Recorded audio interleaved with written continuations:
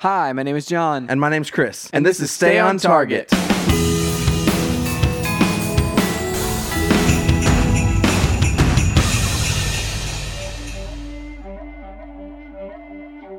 Hey everybody, welcome to Stay on Target.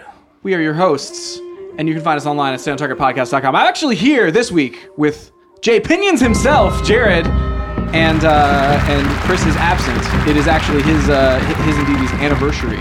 So they're out, you know. Oh, is that where they're doing? I didn't know where they were. Yeah, doing like date night, that sort of thing, or whatever. Who knows what they're doing? I mean, I just get a call. I come running. That's right. And specifically this week, I wanted to talk to you about The Mandalorian. So we're going to be reviewing all of Mandalorian Season 1. Season 1. Anybody ever watch this show, The Mandalorian? Have you heard of it? Maybe you. So you and Chris reviewed the first episode back in That's right. Whenever it started, dude. I'm glad to be back to revisit. It's funny. We're gonna have to wait another year or whatever. It's fall 2020, so we're gonna have to wait 9 months, 10 months or so before we have more. But I do feel like definitively there is a pre The Mandalorian and a post The Mandalorian kind of world. We live in a post Mandalorian world, where, I mean, spoilers for the first episode of Mandalorian, but everybody knows Baby Yoda. Yeah, it's more. I was going to Baby say. Yoda I exists. don't know if I could say. Yeah, it's more of a. We live in a pre and a post Baby Yoda world. That's right. Baby Yoda has united the world, the galaxy, has made people that have been sad for decades happy, made people that have been happy their whole life even more elated than they could even imagine. And then at the same time, every week, depending on what happens in those episodes, it's you get nervous, you get sad, then you get happy again, at the end. So think of all the people that are now making Baby Yoda merchandise and all the business opportunities that have been created because of Baby Yoda. I will sit here and give props to Disney for not. I've been preaching this over merchandising Baby Yoda beforehand. Not at all. But yeah, they didn't have anything. They had. They still don't. There's still almost no official I guess they would probably call it the child merchandise. That's right. Yeah, I mean, there's going to be a Funko Pop. That was the first thing I saw was Funko was okay, we're doing a Baby Yoda thing. But that was 2 weeks later after the episode. And it clearly was not in any production line at all because it's not going to come out until April, May. That's what I'm saying. And when I touched on this, even when Chris and I did the spoiler review of that first episode, was just how... I honestly can't think of another time in my life that I have had that much genuine shock or surprise watching something. Yeah. And to have all of that be kept entirely under wraps. I didn't even until, I don't even, a couple of months before The Mandalorian come out, did I start hearing there's something. There's something here. There's something about the show that you maybe don't know that's gonna it's gonna surprise and people. It's I feel like the but I had no clue when, what, where, how, why. It was whenever they started doing press screenings for the first few episodes or whatever, and they were heavily redacted. People were coming out of them being well, that was something. I could it was just scenes, and it was basically every scene in the first 3 episodes without Baby Yoda in it. Yeah, and it's they had no idea. I heard it was a 33-minute cut of all scenes from the first 3 episodes. Yeah, and it's that would be such a weird, because it's such a key thing in especially episode 2 and 3 that how do you even show almost anything with those episodes? You could.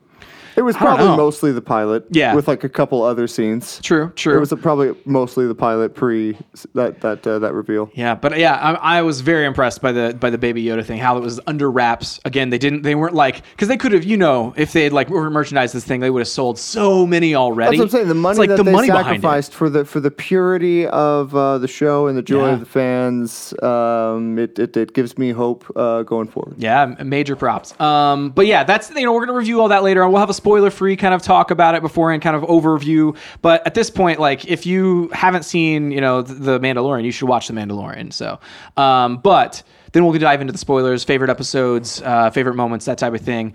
But first, Jared, what have you been up to since the last time you've been on the podcast?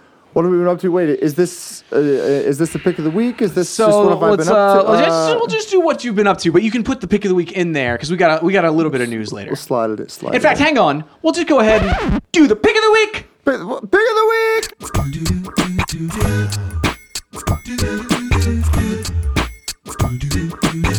week.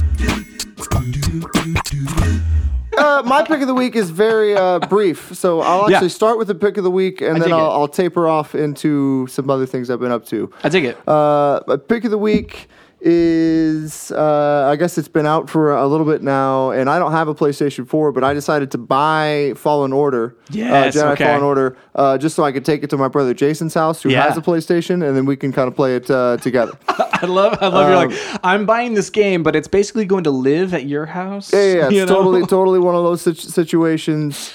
And I didn't, I took it over to his house. Might have been last night. But we barely played it because we got into playing a board game and ended up probably playing the first 5-10 minutes maximum of it. Have you played it? I would imagine I have not played it. Not played it at all. It is one of those that it's like that's the next thing on my list where I'm like I need to play this game. Okay. So yeah, I haven't really like played it at all, but it's been getting like super good reviews. Like it's supposedly like a really good Star Wars game, which we haven't had in a long time. No. Lack of Star Wars games over the last 15, 20 years, for sure. Well, I guess more like just 10, 15 years. Yeah, 10 years or so. Like last decade. Right. Definitely. EA got the exclusive license to publish Star Wars games whenever like Disney bought Star Wars, bought Lucasfilm.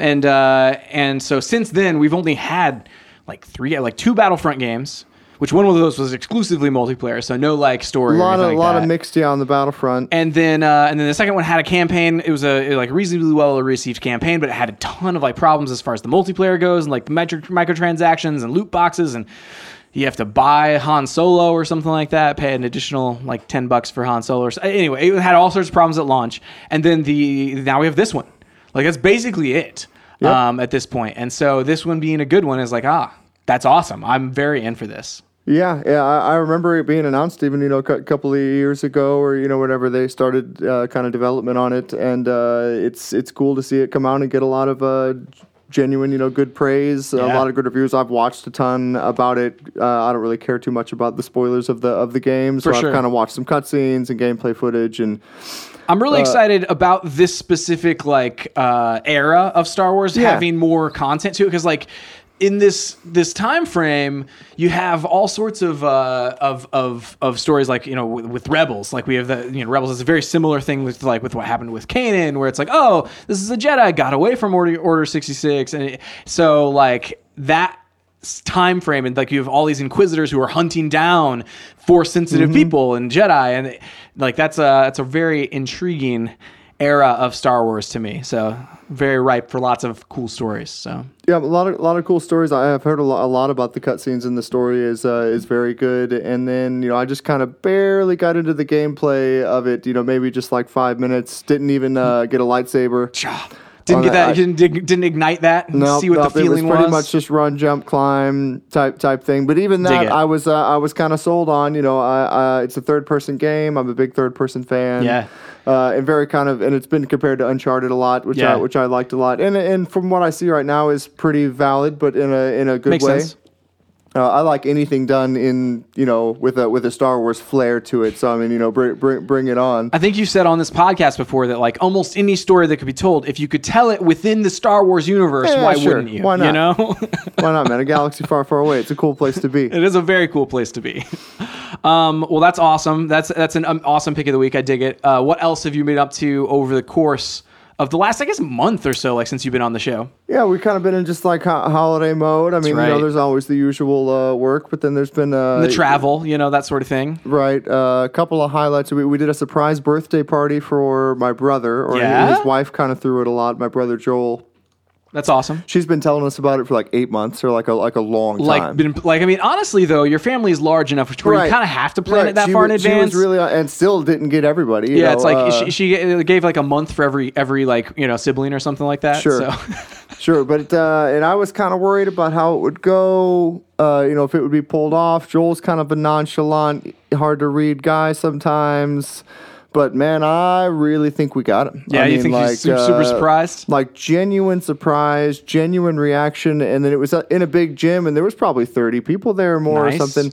And he kind of, had the initial, there's people yelling surprise at me. Yeah. Surprise. Yeah. But then he kind of started going around the room and kind of had, a realization per like kind of group of people that were there. So he saw like some friends. Like, what are you doing Right, here? some friends from college, and What was are like, you doing "Whoa!" here? And then he saw like me and Jason, some of his brothers, and was like, "Oh, my family's here!" Like, whoa, man! I mean, he was like really kind of pumped, and That's I was awesome. like, "Wow, this is really cool." I love it. That's that reminds me of the time like that we surprised Chris like for his Right. like 30th or whatever, like and literally to this day he was like, he loved it and it was super exciting. It was a great night, but it wasn't the night that he expected. Like he expected to like go back to his house and play video games with me and Cody Moffat.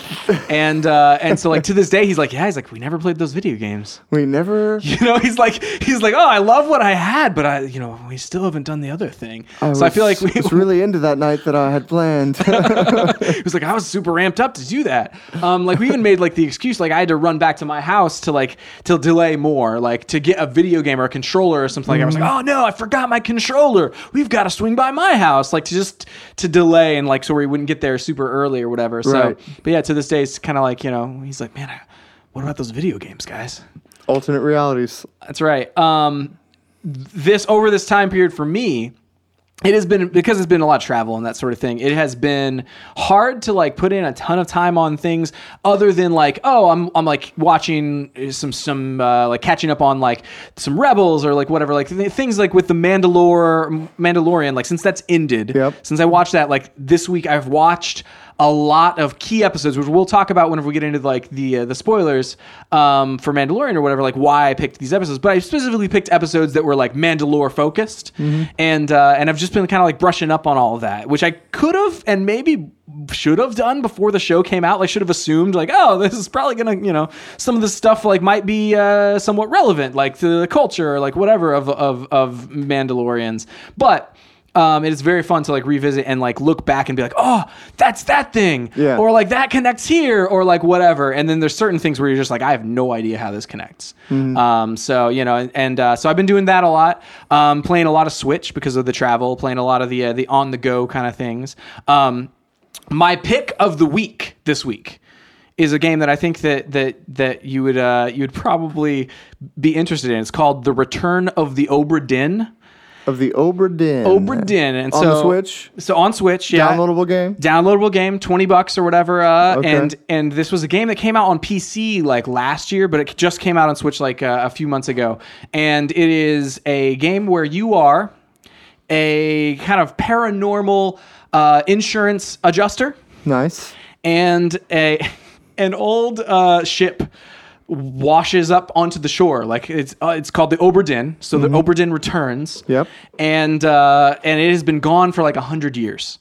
And so like it's from 1814 or whatever. And so you are this insurance adjuster. You get sent on board with a book and a kind of mystical compass.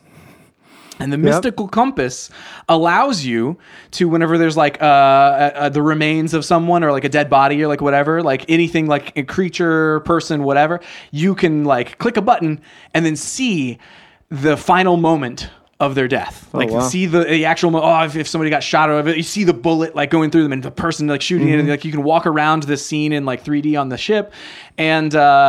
And additionally, you hear like the dialogue and like what's happening around like this person before, like for a few seconds before their death.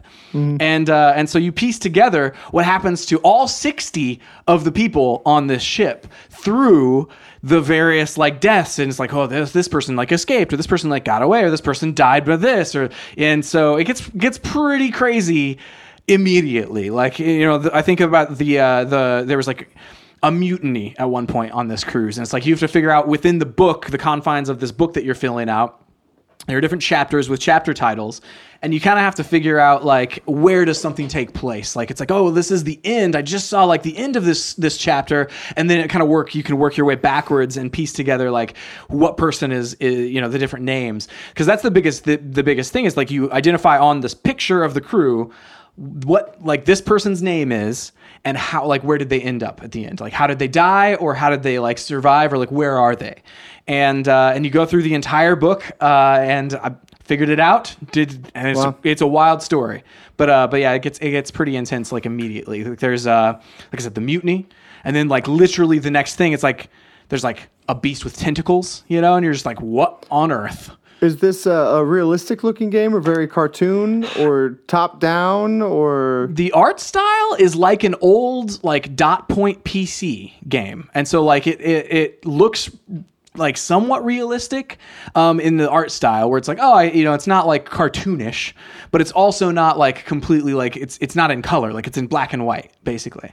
Interesting. It's a really like weird one. Like you can actually change the different screen that you would do it on. Like so, it's like this is an IBM specific like IBM computer, like IBM. I think it's like 1144 or something like that is the more like really popular one, or the Macintosh screen, or just a standard like black and white LCD screen, which is what I did it on.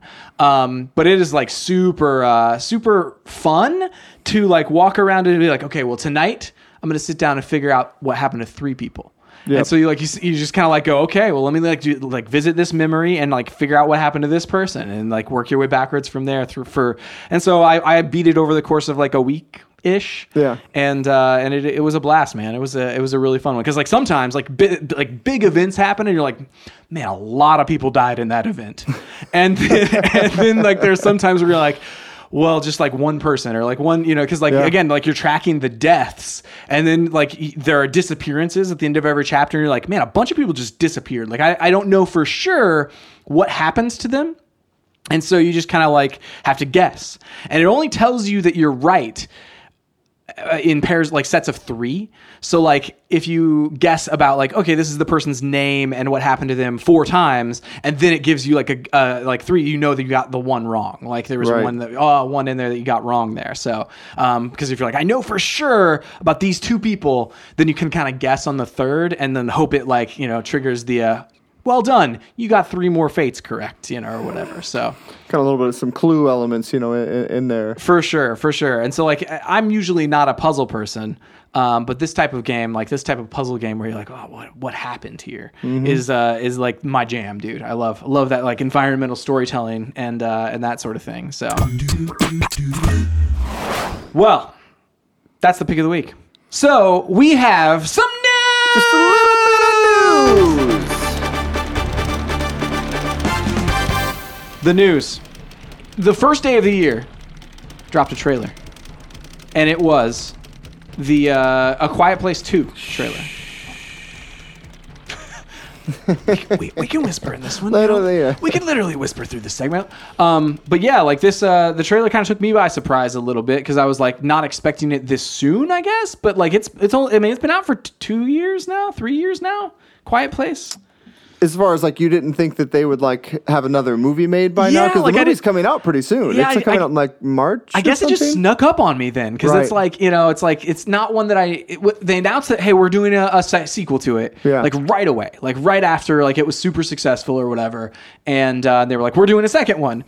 And so I guess it snuck up on me because I just forgot about it from then. So. I wish this would happen to more movies, or you just forget about them and then just like boom, like a trailer drops and then it's coming out like next Tuesday and you're like awesome, man, like this is so you're saying great. You want more Cloverfield paradoxes? Oh man, absolutely. Oh really? Did you like Cloverfield Paradox? Here's the deal. I did actually enjoy Cloverfield Paradox. Is what I'll say. Yeah, me too. And I was actually one of the ones that I watched it like that night, like somehow like immediately. I think so. Like just, and I didn't even watch the Super Bowl. Isn't that what it was? It was like it was announced at the Super Bowl, like whenever the Super Bowl is over. Yeah, I think I just like. Online or so, through whatever source I found, like apparently they're releasing some Cloverfield movie on Netflix tonight. It's amazing.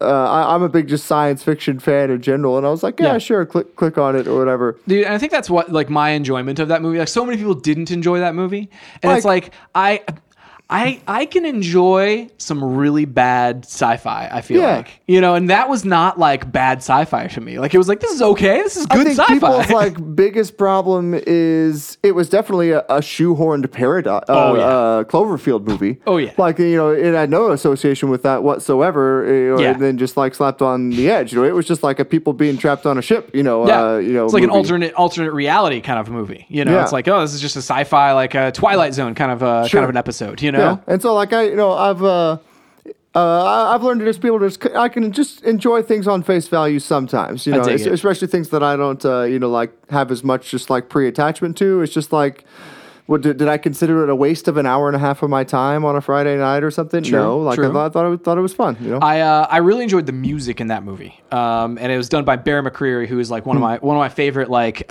he's like God of War, the video game. Like he did Battlestar Galactica. He does what's the pirate show that's on HBO or whatever. Black Sails. That's the one he does. That one. So like lots of really good like music, and that the soundtrack in Cloverfield Paradox, super fun. Did he do the music to A Quiet Place too? I do not think that he did. That's the other thing. Like this trailer, like it's a very loud trailer for being A Quiet Place. For being a movie called A Quiet Place, and a movie where it's really about being quiet. Yeah. And a movie that was pretty quiet. Yeah. There was a pretty loud trailer. Like legitimately in the theater, whenever we saw this thing, like there were moments where you're just like, you could just hear people breathing like in the room around you. And you're like, this adds to the tension. Like this is just like no one wants to like be the person making the noise. Like, so you're like trying to like not breathe, like, you know, and you're like, ah. But I will say the opening of this trailer was super fun. Where they're driving in the car. Like I enjoyed that part of it probably more than the rest of it. Like the rest of it, I was kind of like, oh, this is kind of standard apocalypse kind of stuff. Yeah, like where you're like, oh, you know, there's the threat of not only the thing that caused the apocalypse, but also the people that survived, you know.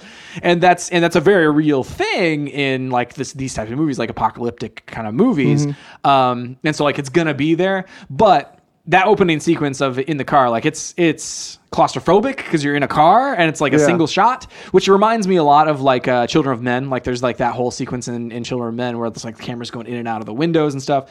But then, you know, it's just a really good trailer, like in that portion. Then it gets into the weird stuff. So I don't know. What do you think about like going back in time and like having the flashback back to like before everything happened, like day one, I guess is what they call it, and then jumping forward to like the current thing? Well, I think it's a way to have John Krasinski in the movie. That's true. First and foremost, and especially when the writer and director is John Krasinski. Yeah. You know, definitely a way to write that in there. Yeah. Not that I think it's bad. I also really like that sequence, but I think that absolutely we'll see a little bit of John Krasinski in the movie, which is always great. And I just love that this movie exists through him in general. I really like when anybody in Hollywood kind of like stretches their creative arms a little bit and kind of just like does something a little bit more than people expect them to. For sure. And A Quiet Place was definitely one of those, you know, kind of a Paranormal Activity style, like I just made a movie that I liked for a couple of bucks, and what do you know, it made, I think I looked it up, it made like $300 or $400 million. Oh, dude, so much. On like a $30 million budget or something like that. Like very, very little. Even just the cast was so small in the first one where you're just like, man, this is not. And even like, so the reason that like that he made it, that was Emily Blunt, like his wife, like brought him the script and was like, hey, I would love to do this movie.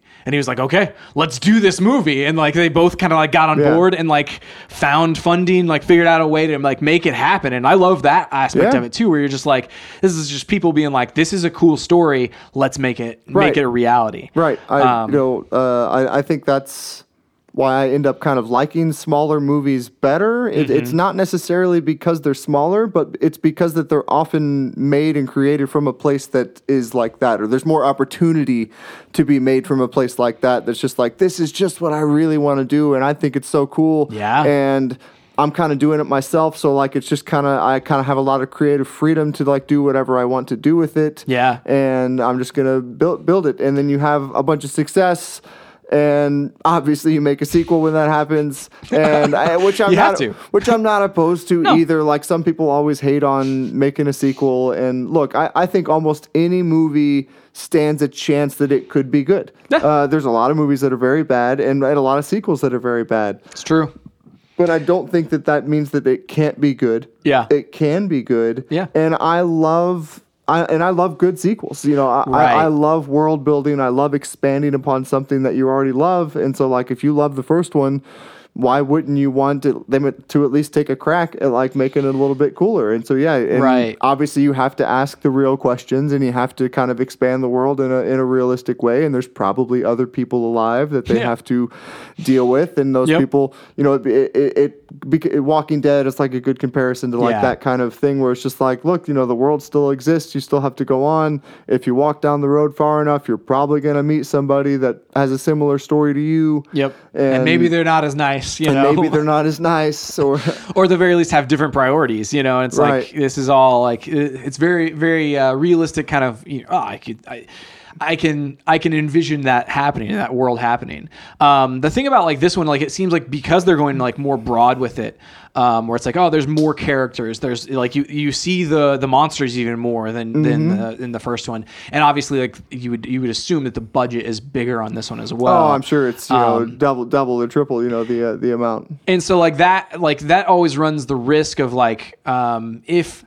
Like seeing the monsters or whatever, like that runs the risk of like having this just looks cheap, or it's like seeing it like in Signs, for instance, that movie was like super super scary up until you see like the alien, and then it's just tense or whatever. But it's also you're kind of like, this is weird. Like the CG doesn't look that super awesome. Maybe like, for you, man, I was terrified. Okay, like I mean, I get your point, but like, because I'm ridiculous, but like I was, and I was 12, but like I was terrified. Didn't sleep a wink that night. Sat in a chair in my room and stayed awake the entire night. But see, the thing also is, like, I have similar experiences where it's like I didn't sleep well based on like movies or whatever. Like, but like certain times, like the movie doesn't necessarily require me to just not sleep, because it's like, oh, it's not like The Ring or something like that. The Ring is terrifying because like you watch the tape, within the movie of the movie, you watch the thing. You saw the thing you weren't supposed to see. Exactly.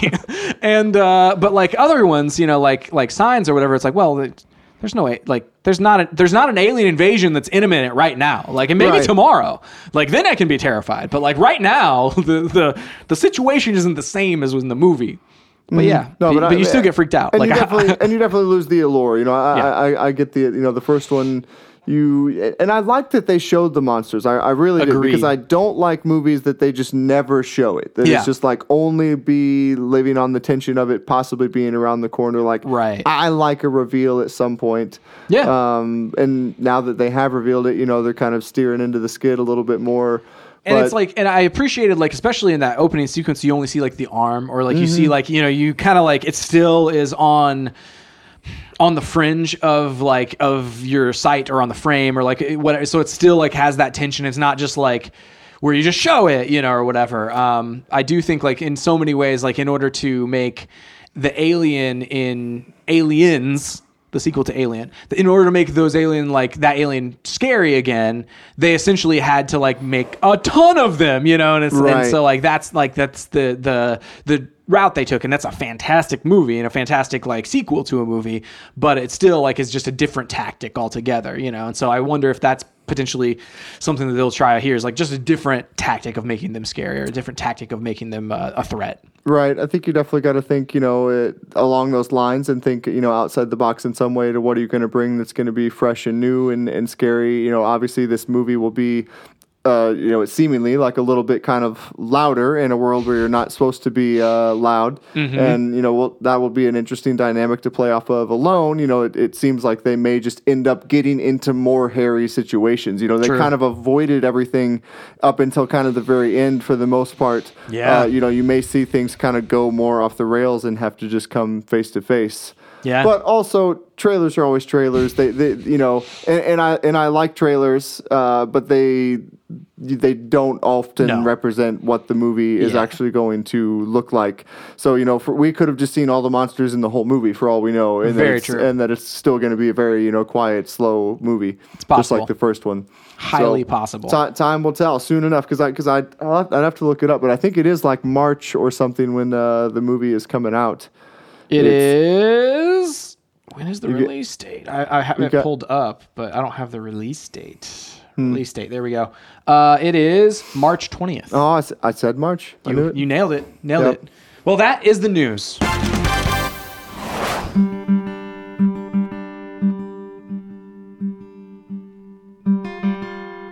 The Mandalorian, Season 1. We're going to do some spoiler-free talk. You know, this is kind of normal stuff beforehand, but we're going to dive into the spoilers pretty quickly. So, Jared, what are your initial kind of thoughts on The Mandalorian? Net positive. Yeah. You know, if nothing else, you know, if you were to click off the video right now, you know, I hope you're just clicking off to go watch The Mandalorian. That's right. Because it's a net positive for me, and probably the most universally praised Star Wars content in a long time. I've heard people have nitpicks. I've heard some people even say they didn't care for it, but I mean, for the most part, I've never seen so many Star Wars fans across like so many different ages and everything all kind of be like, yeah, I really liked it. And that's the thing about like this one that I love is that because it's a TV show, you can like they can get away with like, oh well, we can do a weird thing or like whatever. Like for instance, like, you know, going into like some of the music where it's like the music completely different from Star Wars, but yet still feels Star Warsy.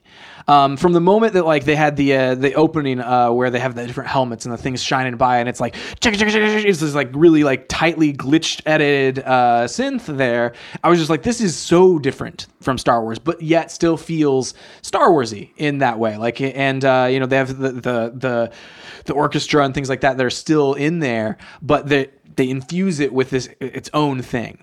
And so immediately, like, you know, from that like side of things, they take like risks from episode to episode as well. But it's like, because it's a TV show, the moments that I didn't like are far less than the amount that I did like. Right. Absolutely. And even like down to like story points or like whatever, even people who are super hypercritical of it, like they'll be like, I didn't like 2 episodes or 3 episodes. But like a lot of people will just be like, but man, the episodes that I liked made it worth it, you know? Yeah. I really like TV shows in general. I just, if you were to say choose one or the other, you know, forever, TV or movies, you know, I mean, I would say television format, which it's almost not really even television format anymore. No. You know, what are streaming services called? I mean, is that still considered a TV show? Yeah. It's on your TV, but I don't know. Yeah. But that's what we're calling it for now. And that's the thing about like this one, even then, like this one leaned into that like streaming service. And I guess Netflix has been for a long time of like the runtime doesn't have to be 42 minutes or doesn't have to like be like an hour, but minus the commercials or like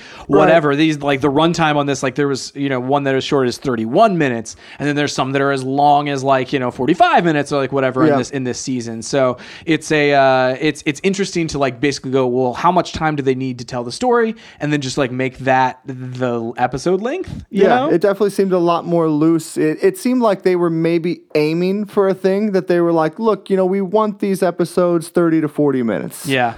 And then, but we're not afraid to just let whatever is going to be. If we need more time, if we need to shoot an extra scene, if it seems like it's dragging and we need to cut it down to episode 2 was like 27 minutes or something like that. Yeah, that was the shortest one, man. And I loved that episode. It was a great episode. Even though I could have watched an hour of it easily.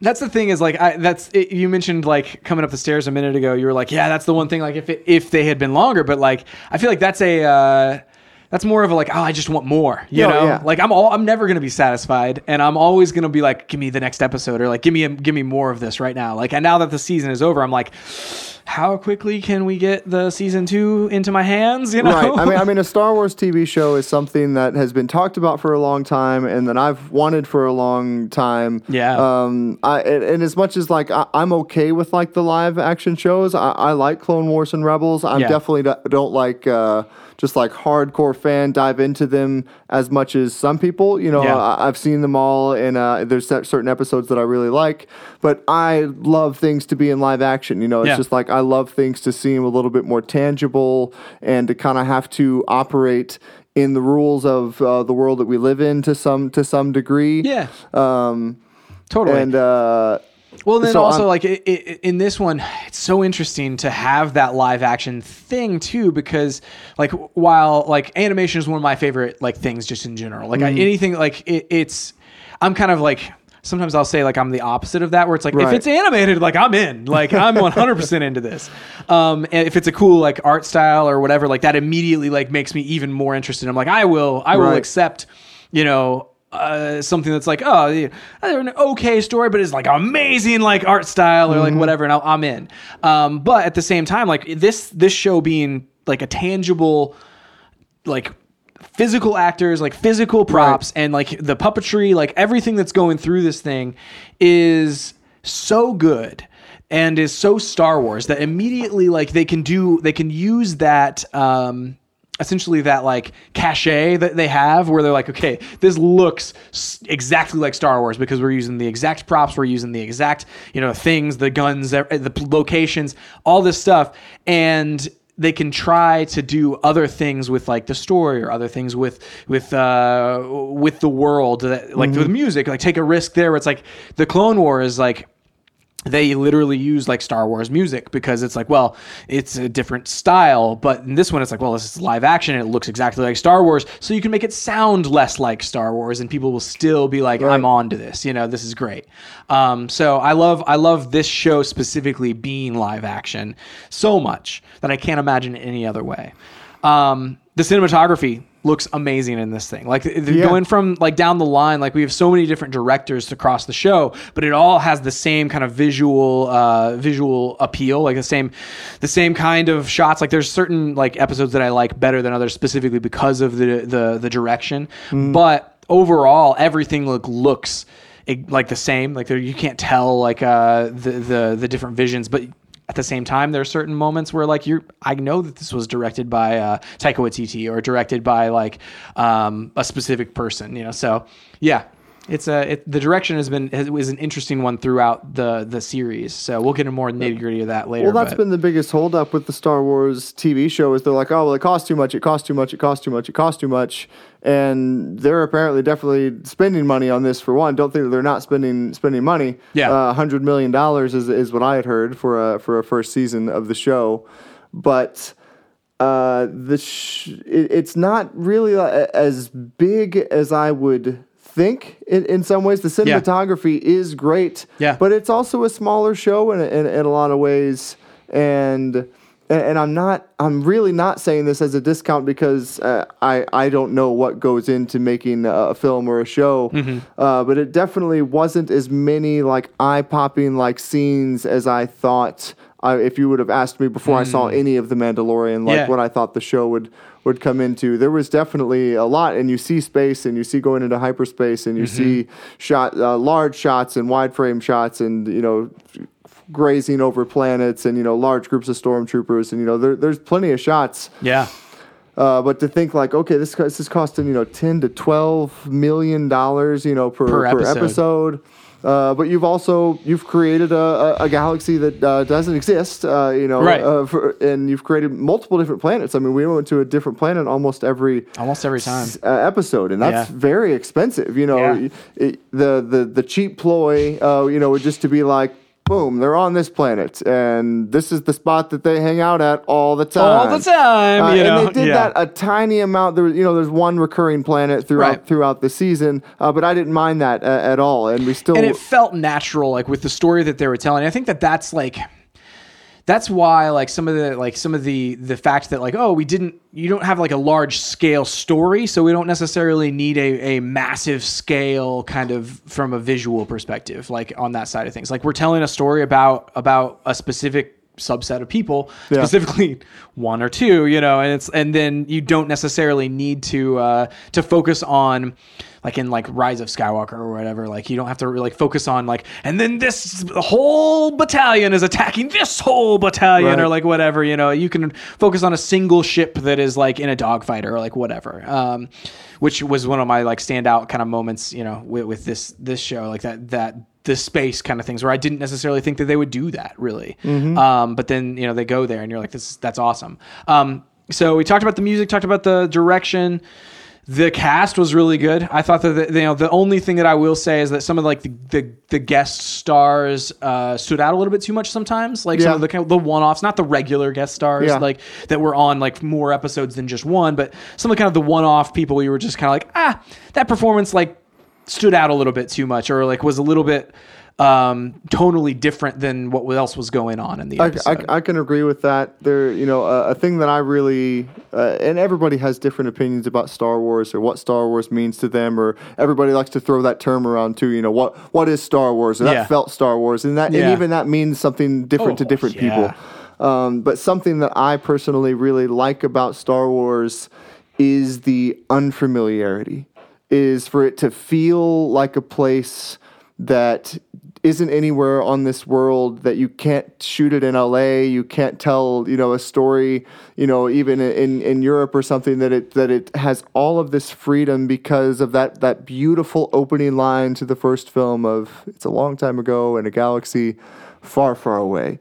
It's a fairy tale. It's so distant away from you that you can do anything. And then on top of that, they make Star Wars with all these unknown actors, and the people that were known played very small roles. They advertised Peter Cushing and Alec Guinness. Yeah, Alec Guinness was the biggest one. Their names were on the poster. Yeah, even though they had the small roles. Yeah.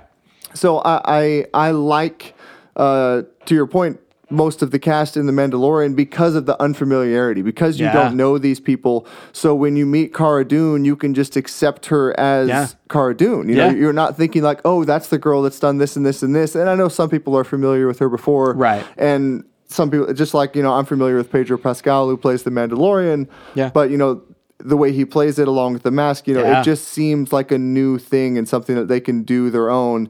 But I agree to your point that some of the celebrities kind of put me out of that feeling sometimes. Yeah. Where it was like, oh, they let that guy come and do a recording of something. Yep. Because even some of them, like, they weren't there on set, that they just came in and did a voiceover for something, and it just like it didn't belong in my, if I were to have my empirical way of ruling the Mandalorian universe. And I guess like some of the way that like Pedro Pascal playing the Mandalorian is so understated and so like such a subdued kind of way that he plays it, that sometimes whenever I encountered somebody who like is essentially playing themselves as a character, you're like, oh, okay, well that's a little jarring because it's against this. It's contrasted with like Pedro Pascal like being this really subdued like guy, kind of soft, single words or like whatever, like very, very kind of, I don't know. It's like I said, understated. It's like it feels like they're like overacting almost, and you're like, well, that's they're not really overacting. It's just like it's just in comparison sometimes. Right.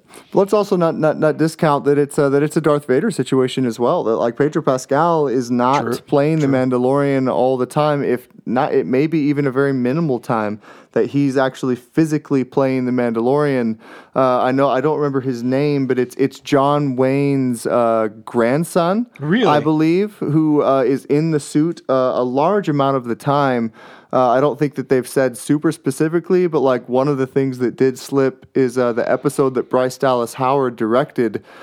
She was in an interview and she made a comment that she never met Pedro Pascal. That's really funny. They never interacted whatsoever. Like, so that there are entire episodes that Pedro Pascal is not involved with this show at all, and even he himself is just coming in a studio and doing a voiceover later, which I'm not hating on or discounting. No. Like, I'm very much just like, you do whatever you need to do, and as long as it comes out and you believe that character, then it's good to go. I never would have guessed. Exactly, which you do, and you believe that character, so like it doesn't matter. Yeah. But it is kind of a David Prowse and James Earl Jones situation. Everybody just knows James Earl Jones. Darth Vader. When the physical performance of Darth Vader and the elements that are understated that was brought to that, was brought to it by a totally different actor, and that's such a hard place to be in Hollywood, I would think, to be those type of actors. The people that played the puppets in Age of Resistance, the Netflix show. You just think, oh well, Mark Hamill, did the voice to that character, and it was awesome. Yeah, it was great. But it was in combination with the performance from totally different style of actor. Yeah. That's so fascinating to me. It's Brendan Wayne is what Brendan Wayne. Yeah. There we go. Yeah, and that's so amazing to me. Like that is like it's John Wayne's grandson. Yeah. And so like that blows my mind a little bit that there was like a lot of the time there's somebody else under there. That's really interesting. Mm-hmm. Man, all right. Well, I think we're gonna get into some spoilers here. Yeah. And so we both say go see this I'm thing. tipping on my toes a little bit too much, while we're talking here. That's exactly what I'm thinking too. Because I want to talk about the episode, like specific episodes or like specific moments. But we're gonna spoil this thing, and it's gonna be a big spoiler. In 5, 4, 3, 2, 1. Throw out a spoiler. Man, the first spoilers I think about is always just deaths. I always just go to straight up the death. Like their people died, and instantly I think that the saddest spoiler of the whole season is that we're not going to have Werner Herzog in season 2 of The Mandalorian. See, that's not the one that I was going to go thinking you were going for, but I get it. Yeah. I know, and there's plenty more that I could throw out, even specific to deaths. But man, dude, Werner Herzog is so good. Werner Herzog was a character in Star Wars that we never knew that we needed, but was easily one of my like top 3 favorite elements of this entire season. Yeah, it just felt like the biggest, baddest, most sinister Imperial guy that like has ever been. You believed everything he said. Dude. All of it had gravitas to what he was saying, and you were, it felt so much like a villain, even though no action. Just a guy that's sitting there and talking, but you were just like, okay, like this is a guy not to be trifled with. Yeah. And then he just gets blown away in episode 7, which was a shocking moment. I mean, did not say. I don't want to dive into the end of the season so quickly, but man. Yeah, I agree. Like that moment, like whenever that happens, like you're in my mind, I was like, oh man, we're about to uncover. Like he was the big boss, like where you're like, oh man, this is the guy, but then he's not the guy. And so that moment was so shocking and such a well delivered story turn there. Yeah. That it was like, I don't know, man. I agree. It's a bummer that he's not going to be in it. But he did a fantastic job. Did a fantastic job. Like you said, the gravitas that like whenever he was in a scene, you're just like, man, this is the level of intensity just like ramps up. Specifically because of his delivery, because it is so like believable that this is an ex Imperial kind of terrible person. Yeah. And that aspect of like, the way he delivers lines, like even whenever at the end, like the level of creepiness whenever he says, "I would like to see the child," you're like, "This is the worst person ever." You're like, I don't understand like why you want to see this. I don't know what you're gonna do, but it's not gonna be good. Although I was glad they moved past the he's sleeping bit really quickly, because like that was like a little bit too much for me. He's gonna open the container and then they're like, "Oh, don't, he's sleeping." Yep. He's like, "I will be quiet." Yeah, exactly. But it's like it's so like it's such a moment where you're like, this is like terrifying, and like there's a threat in your voice that it's like you're not threatening anything, but there's a threat there. Right. Well, and if there's a justification for it, it would be because like they definitely lost control of that situation in that episode. Like they were planning on doing a thing, and then like suddenly like they're shipping Baby Yoda back to the ship, and then they're like, okay, let's just go into this with this like totally just like half put together plan. Dude, totally. So they were just like kind of grasping at straws. Dude, totally. And that episode in particular, my favorite episodes were episode 3 and episode 7. Like those are the 2 episodes that stood out to me as like the pinnacle of this show to me, like, because especially like episode 3, I think episode 3 is my favorite of those 2 because like the way that the intensity ramps up, the way that like the pacing feels exactly right, and all the way to the end of the payoff, and then the payoff being Werner Herzog getting gunned down, and it's like that reveal. And that being the payoff at the end of that episode was this intensity ramp up where everything's going wrong, and then you get to that moment and you're like, oh my goodness, what is going to happen here?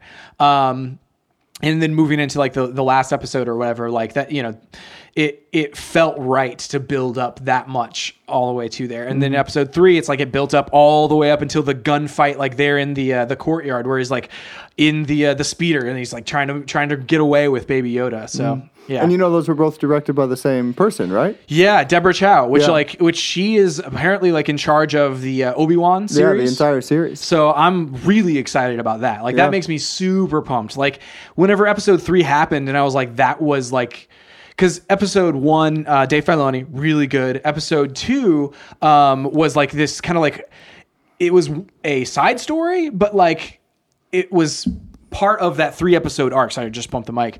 But it was like part of that 3-episode arc. So it wasn't quite as much of a side story as a couple of the other episodes were. Mm-hmm.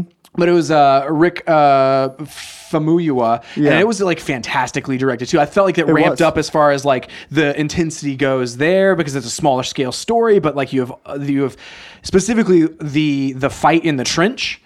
In the mud there, like where in his helmet, you see somebody jump above, like before it all like breaks loose, and they're all trying to go after Baby Yoda, and he like ends up vaporizing the dude at the end. Like the pacing of that disintegrating scene, them, dude, that was like nuts. And I loved the fact that from episode 1, you see a couple of tools that the Mandalorian has, and then like in that episode, you see a couple more tools that the Mandalorian has, and then in episode 3, you like encounter one more new tool. And then it all just like breaks loose. Like it uses everything at his disposal to get out of there. And that's the part of it that like, and then at the end, like exhausts all of those options and is totally like just dead to rights. And that's whenever his relationships, like the relationships that you've been investing in over the last, like with the armor specifically, pay off at the end there of that 3rd episode. So like just the way that all worked together, it felt like everything just like got ramped up in intensity as well as in like production value from episode 1, 2, and then 3.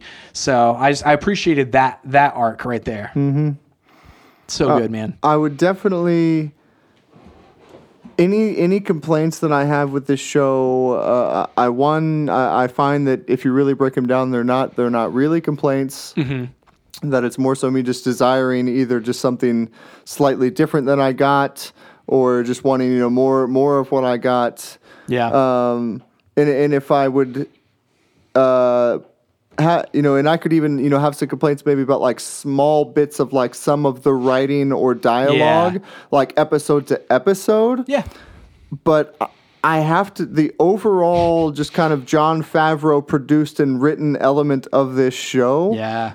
Is the driving force of it, and is so good, and it's so well thought out to where, that every episode, even the ones that were off to the side here that did have a purpose, and that the arcs that he made for the characters and, introduce this person and then pay this off later, it really just all came together in this incredible way. And I think it's a large part of why I'm so interested and into this show. Yeah. Is because it's instantly kind of made me invested with the characters and the story and what's going on. Yeah. And, like I said, me complaining is me being like, oh man, well when's that going to come around, or what's going to happen with this? What are we going to ever go to Baby Yoda's planet? Or Dude. Are we going to, what's good question. Right.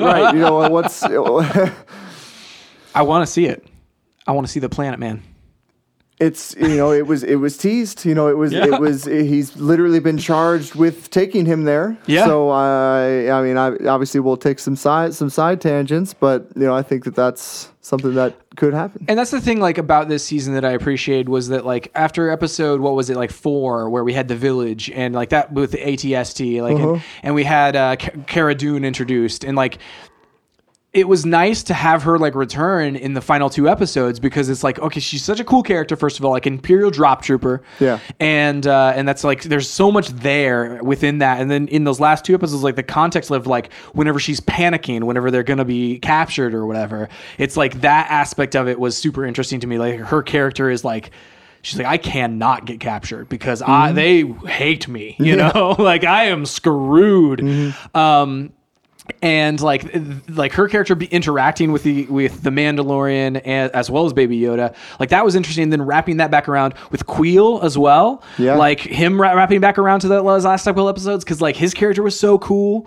I also think super heartbreaking moment, dude. Like that is the one critique that I have, honestly. That is less about that is less about like, oh, I can like they can get around that, or like I can get that question answered, or it's like, oh, there's other more good that outweighs the bad. Like his death, that they didn't play it out more. they didn't like serve him well. Like I feel like what would have been nice is on the last episode 8, if they'd had like a rewind of like, let's just rewatch those troopers coming up, killing him, taking Baby Yoda and going away, right? Because like we never actually saw the shot get fired, and in fact, like by the way it's edited, like some people were like, oh, it's totally IG-11 killed him. Like before episode 8 happened, and it's like, oh, it was in that in between. People were like, IG-11 probably killed him, you know. And it's whenever people were still like expecting that droid to turn bad, which that's something I really appreciated about this. The series was like, it did.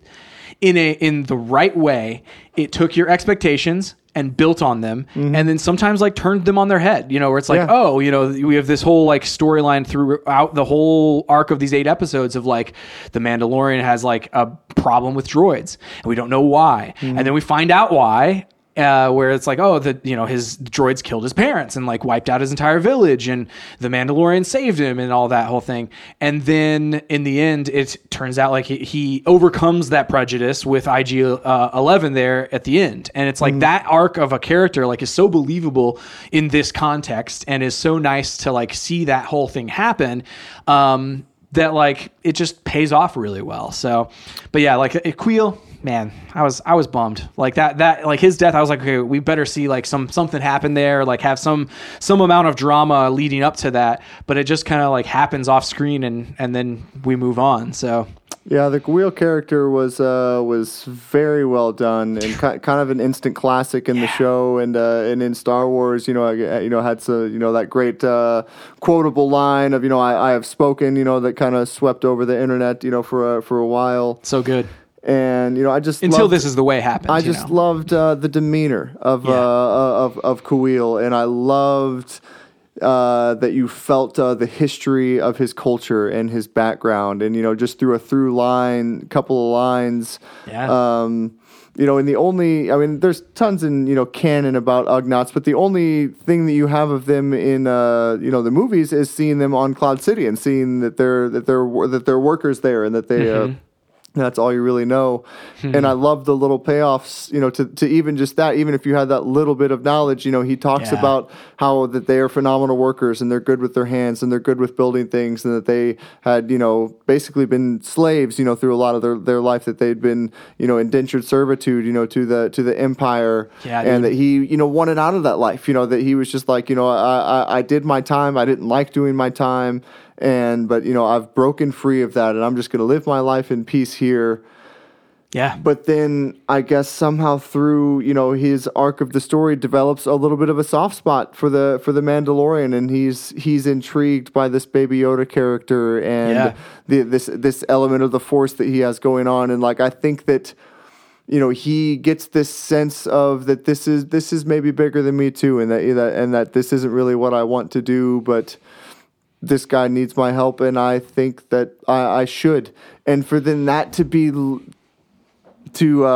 led within him losing his life in that scenario, I think that has to kind of be put into the character of the Mandalorian going forward. You know, that he has that weight on him, and that he knows that also that he can have that influence over people. I think that this series and season definitely is a lot about the character, and it's a lot about who people are and who they can choose or change to be. Yeah. If they want to be, you know, they had that paralleled with the IG droid, and that this is always a killer. He's a killer. This thing was programmed to be a killer.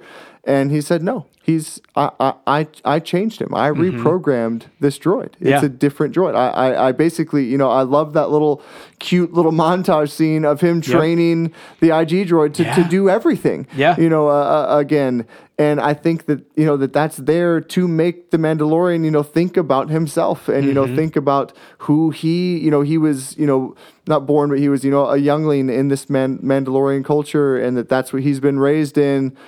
And I think that he loves and respects that, but then he's also like, okay, but maybe there are some other things that matter too, and I don't want to like forsake everything that I am. Yeah. But I also feel like my hands are tied in some ways, or even like with him being involved with the bounty hunters, like, and we don't really have the full-on backstory of how he got involved with being a bounty hunter. Yeah. But, there's also some questions in that life, and he used to run with a much rougher crowd and was a much more kind of even more of a brutal bounty hunter than he already is.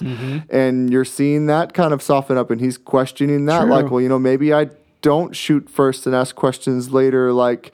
these are the things that I'm loving about the show, that it's asking these type of deep questions and spending time with it. It's not just saying like, oh, they are who choose to be. It's just like, no, they're doing that episode after episode and setting it up character after character. And like I said, with bringing back the IG droid. And I thought that the IG droid was going to come back. I was like, it's probably going to come back. I never thought it would be done in that way. No, me neither. That way, it was just like, oh my gosh, like the decisions that they've made are so good and so thought provoking in great ways. And add context to like other things as well, like where it's like whenever they did bring the IG droid back and it gets reprogrammed or whatever, it made me immediately think like who like sent this droid in the first place? Like, who programmed it the first time? Like, who programmed this thing to be like a bounty hunter? Like, because like assassin droids are generally just assassin droids, And then, like, there's IG-88 and there's IG. Like, who's like programming all of these IG droids to be like bounty hunters? Right. And so like that is fascinating to me. Like, and then you're reprogramming it to be a nurse droid is like super interesting. And he's saying, oh yeah, you are more than just your core programming or whatever. I also appreciated like whenever we had the Tatooine episode, like talking about taking things and like asking hard questions or like turning things on their head. Like, and this is the part about like changing expectations, where like other properties like tend to like just change expectations to like change expectations. What it seems like, where it's like, oh, you think this is happening? Well, guess what? This is happening.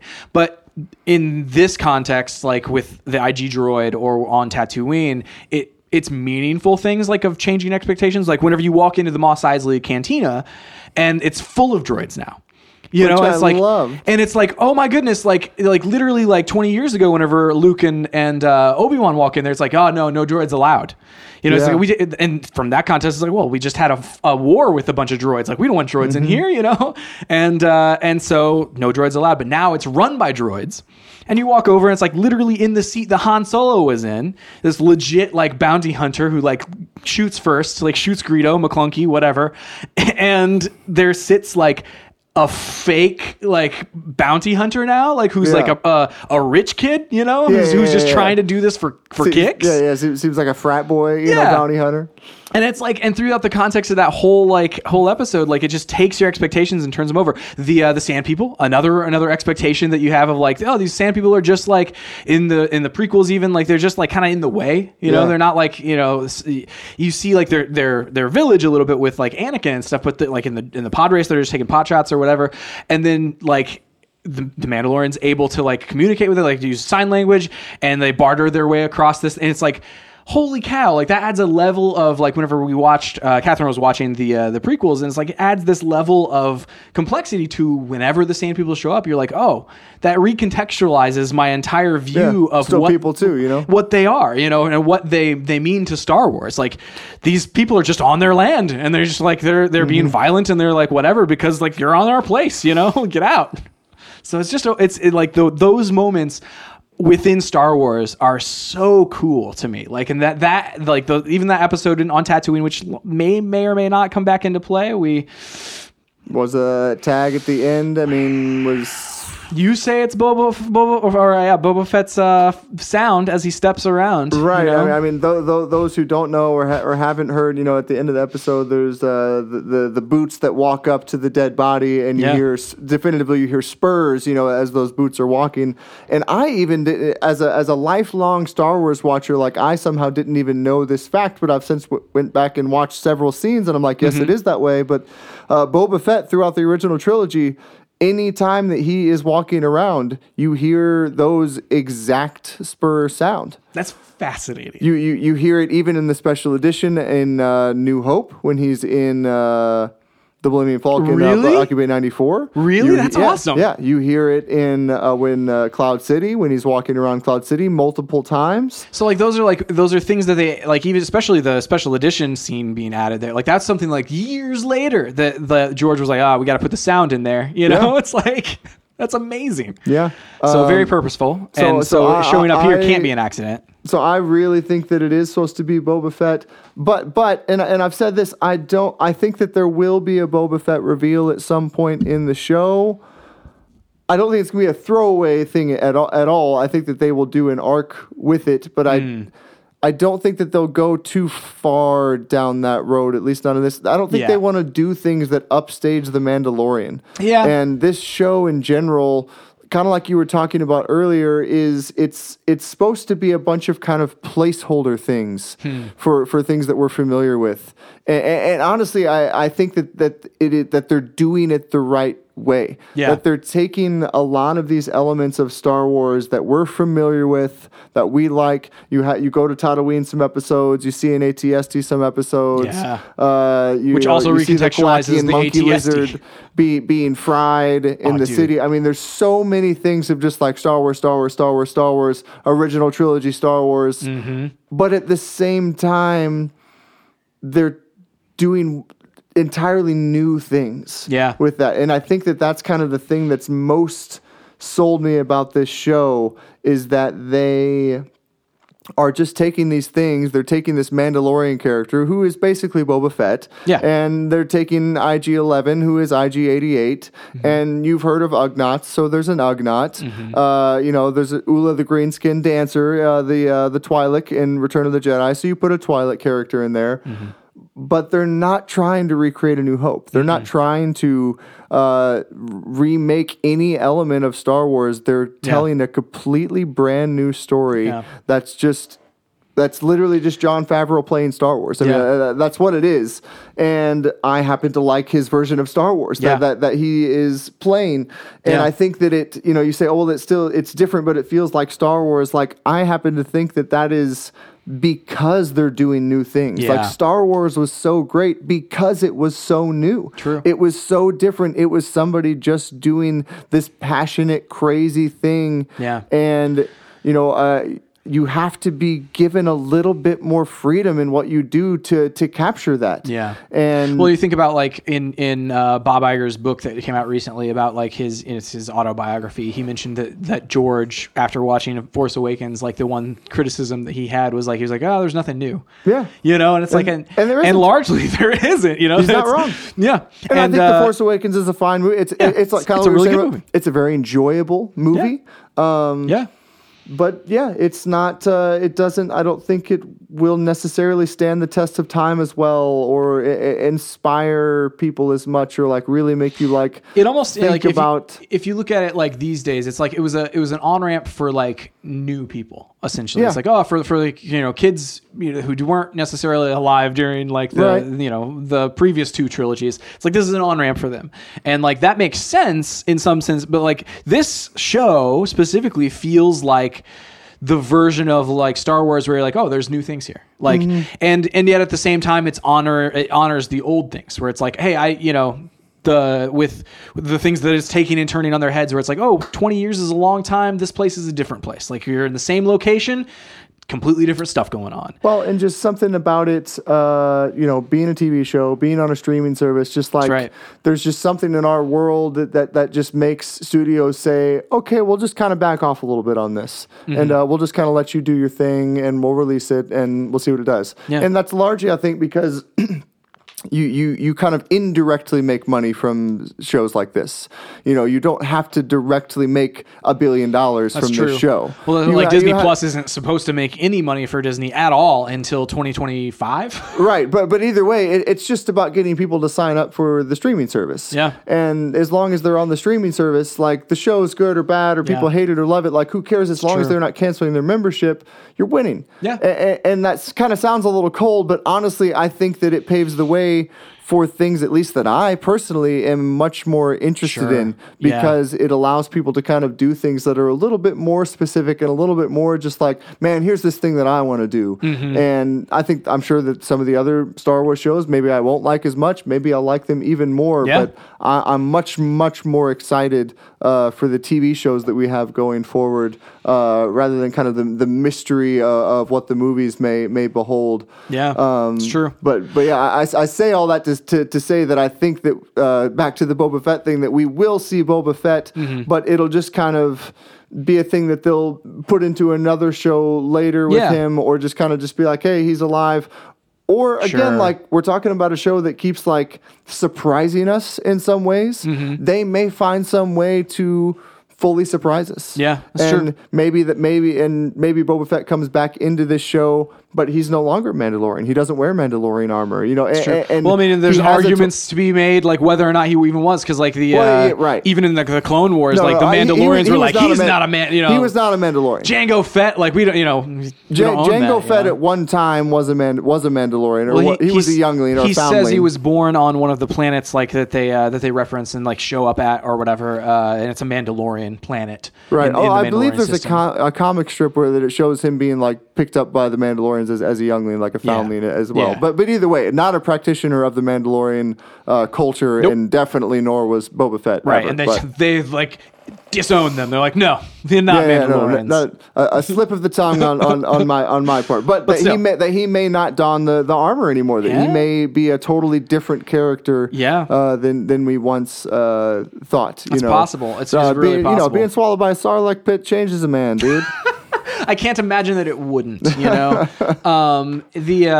So as far as favorite episodes go, I've already said the way I would rank these as far as episodes go would be like 3, 7, and then probably 2, 1, and then jump to the Tatooine episode, and then like the rest of them are kind of about equal or whatever. The last episode to me isn't necessarily like one of my like top 4, it's not like top half. It's essentially like top of the bottom half, maybe, which is interesting. And I love like so many aspects of it. I love that it was directed by Taika Waititi. I love I even liked the straight up like comical like scene at the beginning where they're like the stormtroopers are sitting there punching Baby Yoda, like trying to take target practice, like, what is my gun malfunctioning or whatever? Like, I appreciated all of those things. I loved that part of it.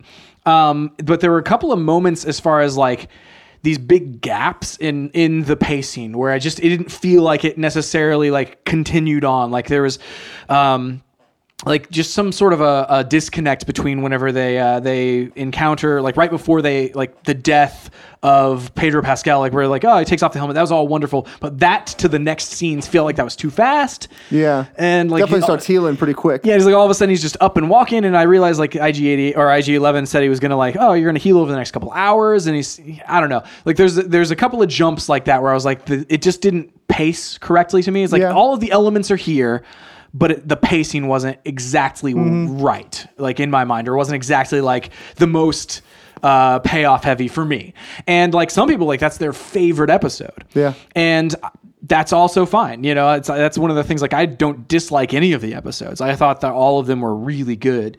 But just in general, like that episode, I expected the last episode to have a little bit more in that pacing department. Whereas like, especially the build up with episode 7, like the perfect pacing that episode has, episode 8 just kind of like, I don't know, it wasn't quite my favorite, but I do like where we end everything. Yes. So where everything ended up was perfect. And then the show, like there's so many elements in there that I love. The showdown with the TIE fighter. Like that was ridiculously cool. Really cool. Like really cool. There was some money. Dude, some massive money. Like him flopping around on the outside of this like TIE fighter is like so fun. And the fact that it's like he's like running them down and it's like, oh, I didn't expect the jetpack to pay off that quickly. Yeah. I don't know. It was really well done. But there was a couple of just moments in there where I was like, oh, it seemed like more time should have passed before we got to this point in the story or something. But yeah. What would your ranking be of the episodes? Well, first I have to comment that this opening scene, the episode 8 was off for me. It was off? The stormtroopers, the scout troopers, sorry, there was just something, and I was totally okay with a scene like that scene being there. Yeah. I just didn't feel like it quite played out exactly how and I think the two biggest elements was like the specific dialogue of the script was a little like it was a little too modern. It's a little like too on the nose of like a bit. Okay. Like rather than like kind of genuine conversation between these scout troopers, it kind of felt more like something that was written, something that was on a sitcom, something that was in a comedy. Yeah, like, I can see that. You know, something that was in Thor Ragnarok. I mean, Yeah. you know, and then that in combination with it being Jason Sudeikis' voice was just like, that was one of the voices for me that was just like. Like, this is just a little off. Here's a little Jason Sudeikis being Jason Sudeikis, you know, acting exactly like he acts in everything. Cool, they gave him a guest appearance. Good for him. I'd love to be in Star Wars too. But it just didn't fit. It just didn't quite. I did love them shooting at the can. Dude, that was amazing. They've taken a lot of great shots at stormtroopers this season, and I think that it's been awesome. It's been great.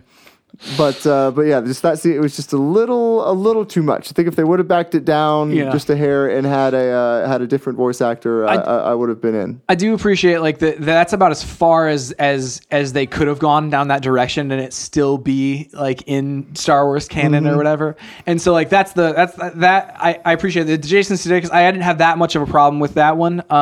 But I do get it. Like that's the part of it that if you just swapped him out for somebody else or something, the same scene would play pretty much, I would say, like just a notch lower than the comedy that it was played for, you know, that I actually like received or whatever. Because like you're right, it does feel like this is a comedy bit, you know, as well as it was a subversion, kind of not in the right way. From again, we're coming off the coattails of episode 7, where we're like, man, Kuiil just died. Like, we're going into the finale. What's going to happen? Yeah. And then rather than kind of like dealing with this fresh emotion of Kuiil dying, we're just like, we have this like pretty long, like 3-minute scene of like these guys. And I'm just like, like for a second, I was just like, are we still watching The Mandalorian? Like this feels just like a totally different show here for a second. And then right after that, it was just kind of like, right back to your regularly you know? scheduled programming. Which was an amazing sequence where IG-11 is like roaming through the city, like just wiping people out, and Baby Yoda's like in his backpack being like, woohoo, you know? It was like that part of it was perfect. Yep. I also like one last thing about that specific scene that I like. Essentially, what's the Imperial officer's name? Moff Gideon? Moff Gideon, yeah. Moff Gideon has everything that he wants. He has everything that he needs. He has Baby Yoda in some troopers, like they have him. Yeah. But the cruelty of the Empire causes him to lose it. Like, because he's like busy, like he just killed somebody that interrupted him. This might be a while. Like that cruelty that the Empire just has. And still has. Like, there's not enough people for him to just be killing people like left and right. Yeah. But that cruelty causes him to lose the very thing that he wanted. And that part of it, I loved that. I was like, that is such a George Lucas kind of like Star Wars, like this a high level like of like the thing that you want the most is the thing you can't do, or the thing that you like shouldn't be doing. You know, the anger, the frustration, the whatever. Like you know, if you release that, you lose it. You lose everything. And like that part of it I loved. Like I loved that was underlying in this comedy bit or whatever, like that was the thing. And even their own cruelty, like I didn't see IG-11 coming up on him. And like, because they're like worried about hitting Baby Yoda over here, you know, and you're like, stop it, guys. And then they just like their own cruelty, like is their own undoing. And like that was a quintessential, like I was like, that is a unique thing and a very masterful thing to slide into a comedy bit. Like that's a Taika Waititi, like, you know, with like Thor Ragnarok style, where you're like, this says a lot more in the subtext and in like what's going on than the comedy would let you think. You know, it's a very high level, like has meaning to this thing. There's a lot of high level thinking in this show, deeper than just kind of the surface value of it, you know, kind of again back to like the overall writing of it, you know, where, you know, people that are smarter than me, I feel like are better at breaking it down than I am, you know, all of kind of the motifs, you know, of the episode and the show and the symbolisms of the characters. And like, I really feel like all of that is very much there and present and thought about in the show, even if I don't fully kind of realize or understand it now. It's kind of the intangible, like I like it, but I'm not sure why. Yeah, you know? exactly. And you're like, oh, that's why. that guy explained it just, you know, right. Yeah. Anyway, to the episodes of the favorite, it really difficult for me to be honest. You know, and I say this now and may say a different thing tomorrow. Like, I mean, there are. You know, I would say at least half, if not 5 episodes of the season are like really, really like. Just those are phenomenal. Yeah. Just top tier, you know. So I'll give kind of a duel as well. But for me, like I really loved the pilot. And again, like some people were like, didn't really even like the show till the second episode. Wasn't really sold on it till the second episode. Yeah. I really liked the pilot, and specifically, like I liked the first half of the pilot. Like if the first half of the pilot was just its own episode, I would probably say that was my favorite episode. Not that I had like major problems with the end of the second half. It just, there was a couple elements that weren't quite as much my jam. Yeah. And the way that the end battle was like, in some ways too over the top or something like that. Or felt very like unearned almost, like where it's like he only took the one hit, but that was from IG-11, and so like you know those types of things. Right, but just from the moment that the show opened, you know, that first just like 5-minute scene, I was like, whoa, this is cool. And it would have been the reveal of like, what's the show going to be? We're waiting for it for so long, and like that was a reveal that was instantly just like, okay, yes. Yeah. You know, not like, ooh, man, I hope this we'll see how this pans out. We'll see if this it'll probably get better. Like, pilots are often terrible. Yeah. You know, like, I mean, man, many times. So many pilots are terrible, and you're like, give it to the second season. It's good. Yeah. You know, and it's like, for them to start off on such a high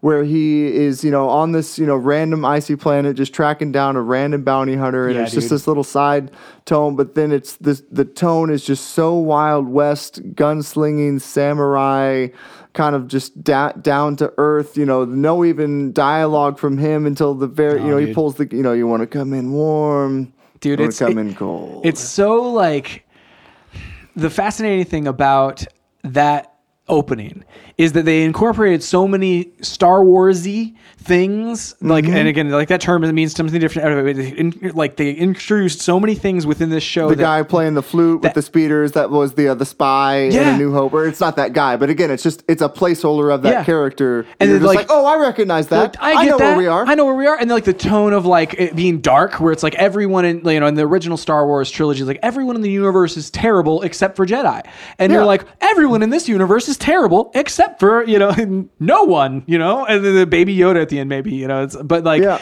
then the walrus being like in the ice, or you're like, there's any random planet, anything that you land on is trying to kill you. Yeah, which I even loved that was like a quick story beat moment. Like they easily could have spent a ton of time on that. And it was just like, he tries to grab his ship. Yeah. He just grabs his little rod and he's just like, bam, gone. Reminiscent of there's always a bigger fish. Or like whenever you land and there's the like asteroid worm, you know, and you're like, what in the world? Like there's just random things that are in the universe that are trying to kill you. And like it's just these threats of like of that being the case. And then, you know, obviously walking in and he's talking to the dude with the puck or whatever. It's like trying to pick his next thing, and it's like you're in a hard situation. And every single Star Wars movie, you know, of the original trilogy and then the prequel trilogy, is like everyone starts off in just the worst possible situation. It's all bad from the get-go. You know, he goes back to the town. You get introduced to Carl Weathers' character, which I loved Carl Weathers' character. Great. Couple of people were like, the acting was a little over the top sometimes, which I even agree with. Yeah. But it played for me. Yeah. Like, you know, some people are over the top. Yeah. Like, I've met people that are just like over the top, and you're just like, are you living in a video game? Like, what are you? Yeah. Are you like? And it kind of felt like that to me. Like, it felt over the top, but his character kind of like, but it felt genuine to be that way. Well, and like, he's because he's sending people out to their deaths. Like, essentially, like, in a lot of ways, a lot of cases, he's, like, hyping people up to go hunt these people down. It's like either we make money or you die. Right. It's like anybody. You know, you go like buy a car from somebody or something like that, Yeah. and like, not that they're like being phony, but like they're not being the person that they are in their house watching TV that night. It's just like they're putting on a show. Yeah. And, well, then by the end of the season, like his character, like where he tells he Baby, has a great arc as well. Tells Baby Yoda, he's like, hey, do the magic hands, and then Baby Yoda just waves at him. You're just like, this is like that's his character. Like that's the person that he actually is. He's like he gets like overjoyed at like the stupidest, simplest things. Well, you and know? even just a subtle line of dialogue from Moff Gideon saying that he was a disgraced dignitary. That's right. Or something like that, you know, and that instantly plays into his character. And Yeah. they're like, okay, so this dude also kind of feels like a phony. Like, he also kind of feels like everybody thinks that he's kind of full of crap. Yeah. And they know it, but he's like, but we're just going to smile about it anyway. Like, that makes so much sense. Everything's fine. Like, well, and that's the thing also, like whenever we first like encountered Cara Dune's character, like I was like, what is this? Like what, like it's tonally like, cause again, this is the part of it where like they're playing opposite of the Mandalorian, who is like super subdued and very like quiet and very like, you know, just like I am, you know, just this is what I am. I'm a very stone-faced kind of a thing because he's wearing a mask, but you know, whatever. But like where initially I was like, oh, it feels a little off. But then, like, as you like find out more about her character, it's like, you know, it felt more and more natural throughout that episode. And then whenever she shows back up, you're like, it feels even more natural for her to be this character. Mm-hmm. And I mean, it's just like those types of things I like about the show, where it's like they get more and more believable throughout. The ones that are kind of like one-offs, whether it's you know, whether it's the lady on Tatooine, like she was a little over the top a little bit for me. In the docking bay. Yeah, the mechanic. But then, you know, it's like I love that they had pit droids. Dude, the pit droids. Like I was about to say, like the pit droids being there, and then like the fact that like she was kind of the human equivalent of a pit droid. You know, it's like that feels okay, but it's like it's not, maybe it's a little overacted or felt like just the fact that I'm comparing her performance to Pedro Pascal as like, or Brendan Wayne as the Mandalorian. It's like, or to me, a lot of those situations, I would have just been like, man, I would have rather this been like an alien speaking in Huttese. You know, like that it would have just played a little bit better than me if it was just like a thing that I didn't recognize and speaking some subtitled foreign language. You know, it just kind of it instantly kind of grounds it a little bit more. To me, to Star Wars, like where you're like, okay, to Star Wars for sure, a fantasy. The other one was the dude that he runs into on episode 6, where like he's his old partner or whatever, the guy with all the hair and the beard, and like he felt wrong to me a little bit. Huh. It just felt a little off. That's one that was okay to me. All the other characters that were there, like whenever they actually went on the mission, I was like, okay, this feels believable because like these are all like, you know, they're terrible people, and they're like, you know, alien species of terrible people, you know. It's just like, which one are you, you know? And then and so that turning into a horror where like he's taking each of them out and, you know, whatever, was super interesting too. But specifically that dude, I was just like, this feels off, you know, because he has like a southern accent as well. And you're like, wait, you know, I mean, I realize like in some episodes of like Clone Wars or whatever, like there'll be like somebody with a so slight southern accent, but you're like, man, there's a South in Star Wars. Well, people said that about Bill Burr too. They were like, what's this Boston accent? And like, where do you get this Boston accent from? And I don't personally have a problem with that stuff. And, you know, maybe there's a Boston planet. Like, I don't know. Like, you know, it's like, oh my goodness, this planet of Red Sox fans. You know, just yelling at each other all the time. It's this gridlock traffic all day long. But yeah, like back on course. So yeah, the pilot definitely really liked. Love it.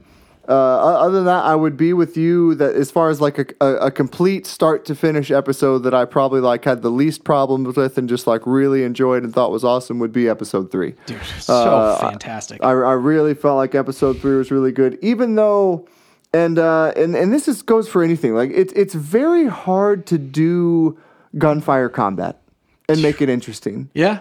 Because, you know, lightsabers, it's instantly awesome because you have this kind of like tangibleness of the blades clashing, you know, or a fist fight, you know, where you're blocking punches and then like kicking people and knocking him over here. Yeah. But with gunfire fights, a trigger pull is not very dynamic. Is that what you're saying? It's like, you miss or you hit. Well, you're not like move. Yeah, you're right. It's a bunch of people firing and not hitting. which is like, okay, great, you missed. Yeah. Or you fire and you hit, and the fight is over. Yeah.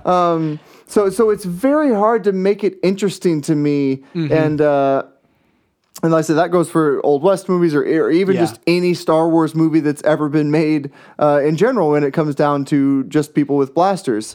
So it's great job, and I would still even be like, it was still kind of like... Yeah.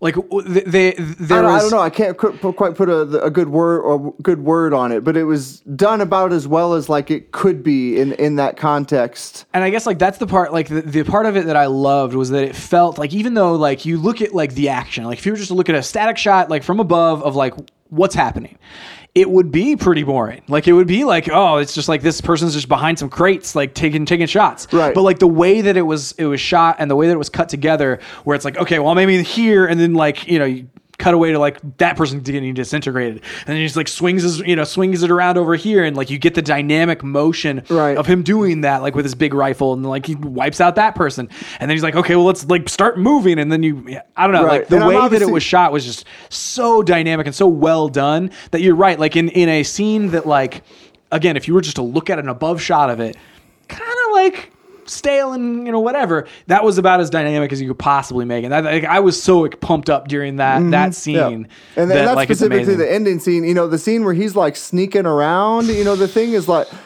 totally awesome. Dude. Awesome just because it's awesome. Yeah. And then also it's one of those things that it's like, we've never had any kind of battle like that in Star Wars ever.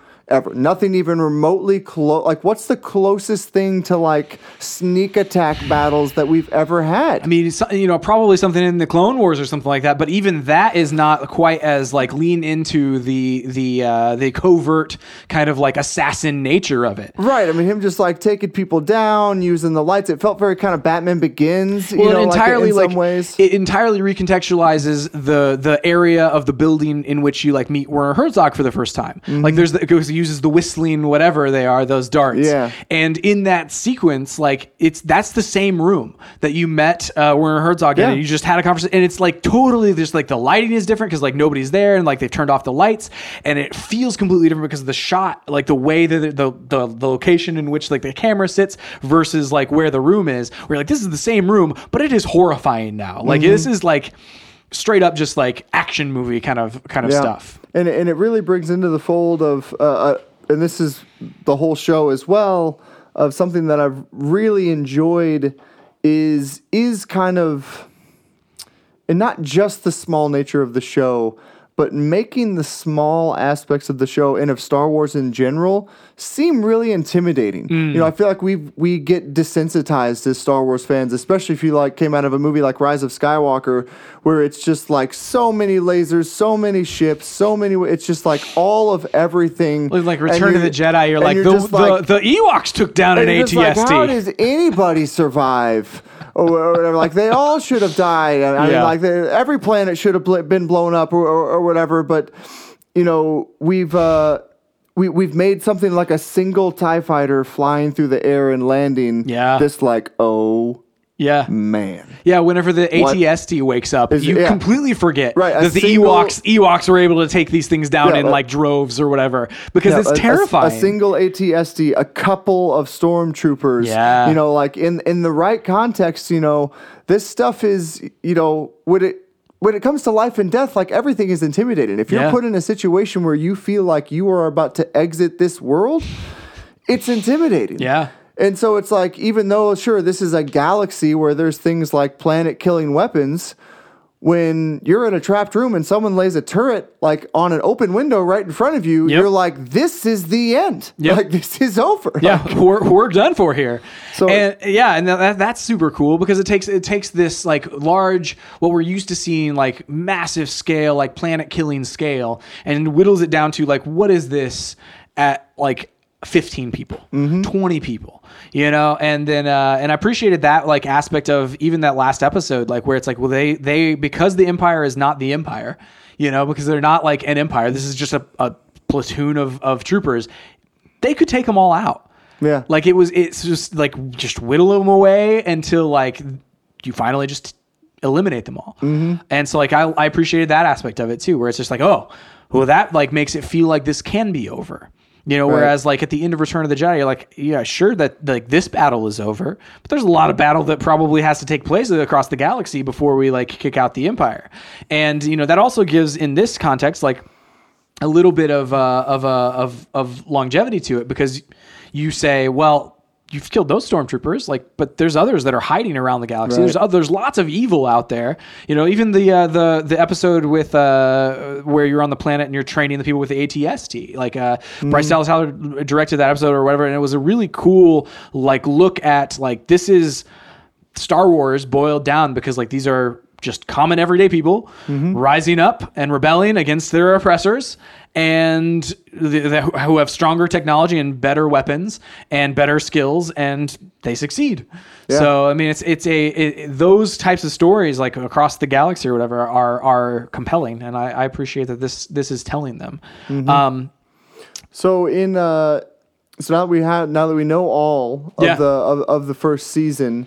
You know, just a few months ago, we knew none of what the first season was to behold. What did you think of the overall story of The Mandalorian? Like where, you know, what... I said we knew nothing going in. Other than like there's a character, he's going to be the Mandalorian, and he's a bounty hunter. Yeah. And to me... going in like, and I kind of knew about this like surprise type element, and I'd seen the clip from Comic-Con or whatever where he's talking to Werner Herzog, and so in my mind I was like, okay, so he's gonna get this bounty. It's gonna be a big deal bounty, biggest bounty he's ever got, and I thought that we would spend the entire first season with him trying to hunt down that specific bounty. Okay. And then the end of the first season would be him finding that bounty. And I did think that it was going to be a reveal. And 1,000 guesses wouldn't have said a Yoda creature. Yeah, right? I was thinking like it's going to be Chewbacca. It's going to be, you know, in a big case scenario, it's going to be Luke Skywalker. It's going to be Ahsoka. It's going to be something that we know in the Star Wars universe. Sure. And so I was flipped entirely on my head just by watching the pilot. Because I was like, first episode. Well, what are we doing now? What happens next? You know. So what did you think of you know, they've now kind of laid the groundwork of this show and kind of what it's a little bit about what it's about, and we know at least a little bit about where it's going, and what do you think about all that? I think I like where it's going, because I think it started very small, and now it's about to like kind of branch off and be a little bit bigger, because we've introduced the Darksaber at the end, like the very end. And then we've also like basically got our quest for season 2 of like, hey, figure out where Baby Yoda belongs and return him to his people. Or the other option is raise him for life. Raise him as your son. Like you are now a clan of 2. You know, which, and having watched like now since that is over, like having watched a lot of the episodes about of Clone Wars and Rebels about Mandalore, like that's a big deal. Yeah. Like becoming your own clan like is a big deal. And so for him to get, you know, here a clan of 2 now, like who knows how many Mandalorians there are just in existence like out there now, like at this point, but it's like that's a pretty big thing. And it honestly, like it sets it up that way in episode 1 where she's like, okay, you've earned your clan signet. He's like, no, I have not. Oh, which is great. It's so great. And then like she's like, okay, now that you guys are both in the clan, you both have earned this. I was helped by an enemy, but the enemy did not know that I was his enemy. I mean, enemy. So it was so good. Dude, in episode 3, like that moment in episode 3, like where there's nothing being said, and quite literally, like you see in his head, like just with tiny little pieces of dialogue like that, where it you see the emotion change, where you're like, okay, well he's like wrecked about this, yeah, and now he's gonna like go. It makes it perfect. But like, I don't know, man, like moving into like where, like he's going to be going off on this quest. He doesn't even know the Darksaber exists. Doesn't even know that that's a thing. I feel like that we will probably deal with that pretty early in the season is what I would anticipate. But that has major ties to the rest of Mandalore. Like that's the sword that like people use to rally all of the clans together of Mandalore to unite against a single foe. Like it's like the only times that Mandalorians as a people were ever united, it was under that sword. Right. And so, like, that's got to play into, like, him, you know, whatever happens with Baby Yoda, he's gotta unite some clans. I bet. Like that's there's got to be some element of other clans coming in. I think there's a lot of. I think they could. I don't think they necessarily have to. I think that just because it's been that way in the past, that's true, doesn't mean that suddenly Mandalorians are going to start following Moff Gideon. You know, it may just be a thing of them just being like, well, he clearly doesn't deserve that, and I want to get it from him. We're going to go get it from him. Or just this is a powerful weapon in the universe. Right. You know, it can be used to do powerful weapon things, like cut out of a TIE fighter. I heard earlier that overall, just like the reason that the Darksaber even exists is because they were like, well, Obi-Wan's here fighting these people, and like, we don't want him to just like go up against a vibroblade. Like, it'll just be like too easy for him to win. Mm-hmm. So like, they created the Darksaber for there to be like a formidable weapon to go up against a lightsaber. Yeah. That wasn't necessarily just a lightsaber, and obviously all kinds of lore has been created around and after over the course fact. Of like, because like in Rebels is whenever you like find out for the first time like that it was a Mandalorian Jedi. Right. It was like, okay, that's whenever they decided that was the thing. Sure. You know, that's the origin of it. It was like, oh well, there's this right. But as it stands, you know that is the story that they're telling. And just aside, there's just the cool factor. Yeah, there's just the cool that it's there in any context. Yeah. I did think that like it was one of the elements that I was like CGI a little wonky on that. Oh really? Yeah. I mean, I know like it's supposed to like maybe that's just exactly kind of what they were going for. Yeah, where it's like, oh, it's supposed to like not look real, you know? Yeah, it where just you're really like, kind of looked out of place. Like it just really, you know. And I've seen like a lot of like lightsabers, you know, and it's just like, that just. It could also very easily have been like added later, you know, where you're like later in the process of that episode where like, okay, this is just the stinger at the end. As far as like the CG in this episode goes, we need other things to look way better than this. You know, this is just like the stinger. But yeah, with it being there, like with it being in the world, like we got to deal with it is the thing. Like we've got to deal with specifically Moff Gideon and him chasing down Baby Yoda. Like there's got to like that face off has to like happen again. Oh, for sure. So it's and I love that. That was some of my complaints, quote unquote, of the series is I was just so intrigued by the big plot. Mm-hmm. You know, as soon as Baby Yoda was found, it just opened up this world of like, oh, okay, that's what it's about. We're like, is he going to use the Force, which he obviously did, and then like where is that going to go? Is he just going to like keep just randomly using the Force? Are they going to like literally try to give him to Luke at some point? I mean, it's like it could go so many different directions on that alone. It's possible. And then there's just the why is he there? What does the Emperor want with him? Why does the guy that mainly wanted him wearing a Camino patch, which is known for cloning? Is he a clone, or did he want to try and clone him? Like, I mean, there's just like so many cool roads that they could just instantly go down. Yeah. And so like once those questions had been asked, as soon as we're just like drinking beer on a forest planet, I'm like, what are we doing here? Like we got some questions. What are you gotta figure out what you're gonna do with that kid, man. Like, hit the road, do the do the coming thing. After him still. Like you've got to go talk to somebody, man. Like you can't just go to Tatooine now. All right, like which I loved. Yeah, it was great. But like that's what the whole time I was just like, well, when are we doing the big thing? Like, yeah. So I'm really excited, and I think that. And they'll keep holding back. Yeah. But I think that we will see a little bit more grand in season 2, maybe a little bit more of continual storytelling and not just kind of as much like little one-off Agreed. things. The biggest thing for me, like that I trust this series is that like Dave Filoni being involved in this series like makes me trust it more than anything other ways, because generally, aside from whenever Disney bought Lucasfilm and they canceled Clone Wars, like which was on Cartoon Network, like that was the conflict, was like they wanted to develop their own Star Wars animated series for Disney Channel. Yep. Aside from that and leaving off like some pieces of the story, Filoni generally like picks things up like and like has given satisfying endings and satisfying like story arcs to things. And there are a few lingering questions here and there between both of those series, but it's usually like at the end of the series. Well, where it's and you're like, also getting the next season of Clone Wars. I mean, that wasn't his call to end it, obviously. No. And it's... In fact, like him and a lot of the people who were involved in Clone Wars, Ashley Eckstein and like a lot of the other actors and people at Lucasfilm hashtag Save Clone Wars or whatever, like was a thing whenever they canceled it. And so the fact that that's going to happen in February, it's like we're going to be dealing with the Darksaber in February. 100%, because but that's not where it ended up. Like we already know where it ended up before this. Right. At the end of Rebels, it was in a different person's hands. But we will see Maul wields the Darksaber in Clone Wars.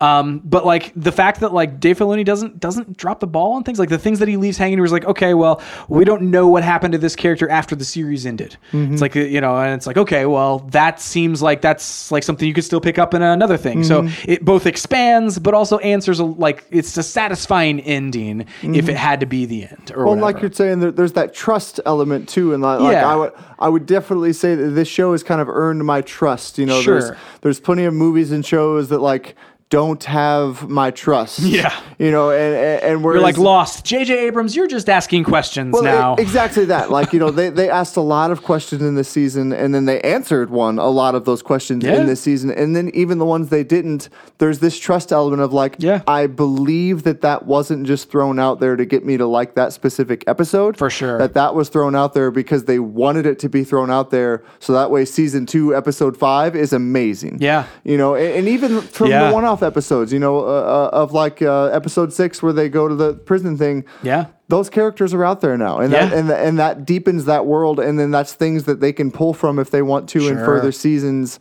or have a reason to hate, or even the just knowing that there are separate bounty hunter guilds out there, that there are other people hiring people to do bounty hunters. There's just like those little things all kind of tie into this building of this world for this show. Yeah, that I think that will only make it better going forward. And I've said before, like I really hope that this isn't just like a 2 and done. I hope that this is at least like a 5 season arc. 4 or 5. I would say 10, 15. Of course. It's instantly one for me. Always Sunny in Philadelphia is always a show that I just say the quality could kind of even keep dropping on it, and I would just be like, well, let's just still do 30 seasons. I just like those characters enough to where it's just like, I'll watch 20 minutes of it. Like I enjoy it enough to where I just want to keep seeing it. And they've already kind of built this world in The Mandalorian that I'm just like, I just want to keep seeing it. I just want to keep spending time there. Yeah. So it's like, just keep it coming. I'm very, very excited. Agreed, for the future of Mandalorian. Dude, I'm super into it. There's a lot of questions about like the lore of Mandalorians. Like where it's like, well, the last time we left off in Mandalorians and Rebels, they could take their helmets off all day long, Right. And sure they could, that wasn't necessarily this specific clan. Like, who knows where this specific clan of Mandalorians were in that whole process. I think the helmet's definitely coming off more in season 2. Yeah. And do we keep going by Mando, or are we going to start calling him Din now? I feel like they called him Din Djarin at the end of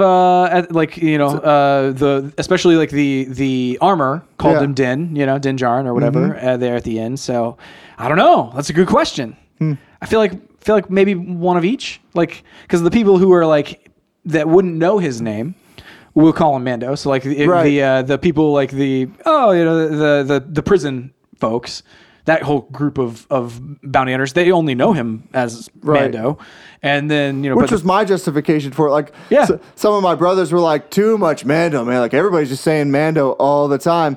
And I'm like, I don't disagree. No. But also, like, what else are they going to say? What else are they going to call him? Like, he's just this mysterious dude that walks into town. It's like Strider sitting in the corner. Yeah. It's like, just call him Strider. Like, I don't know. Guess like, we just call him this, It's like, we don't know. Mando, he's a Mandalorian, and they're rare. Mando. Like, well, I mean, people get nicknames. Yeah, I feel like that's the only thing you would think to be like, because it's like, well, what other identifying factor does he have? Armor guy. Yeah, shiny armor guy.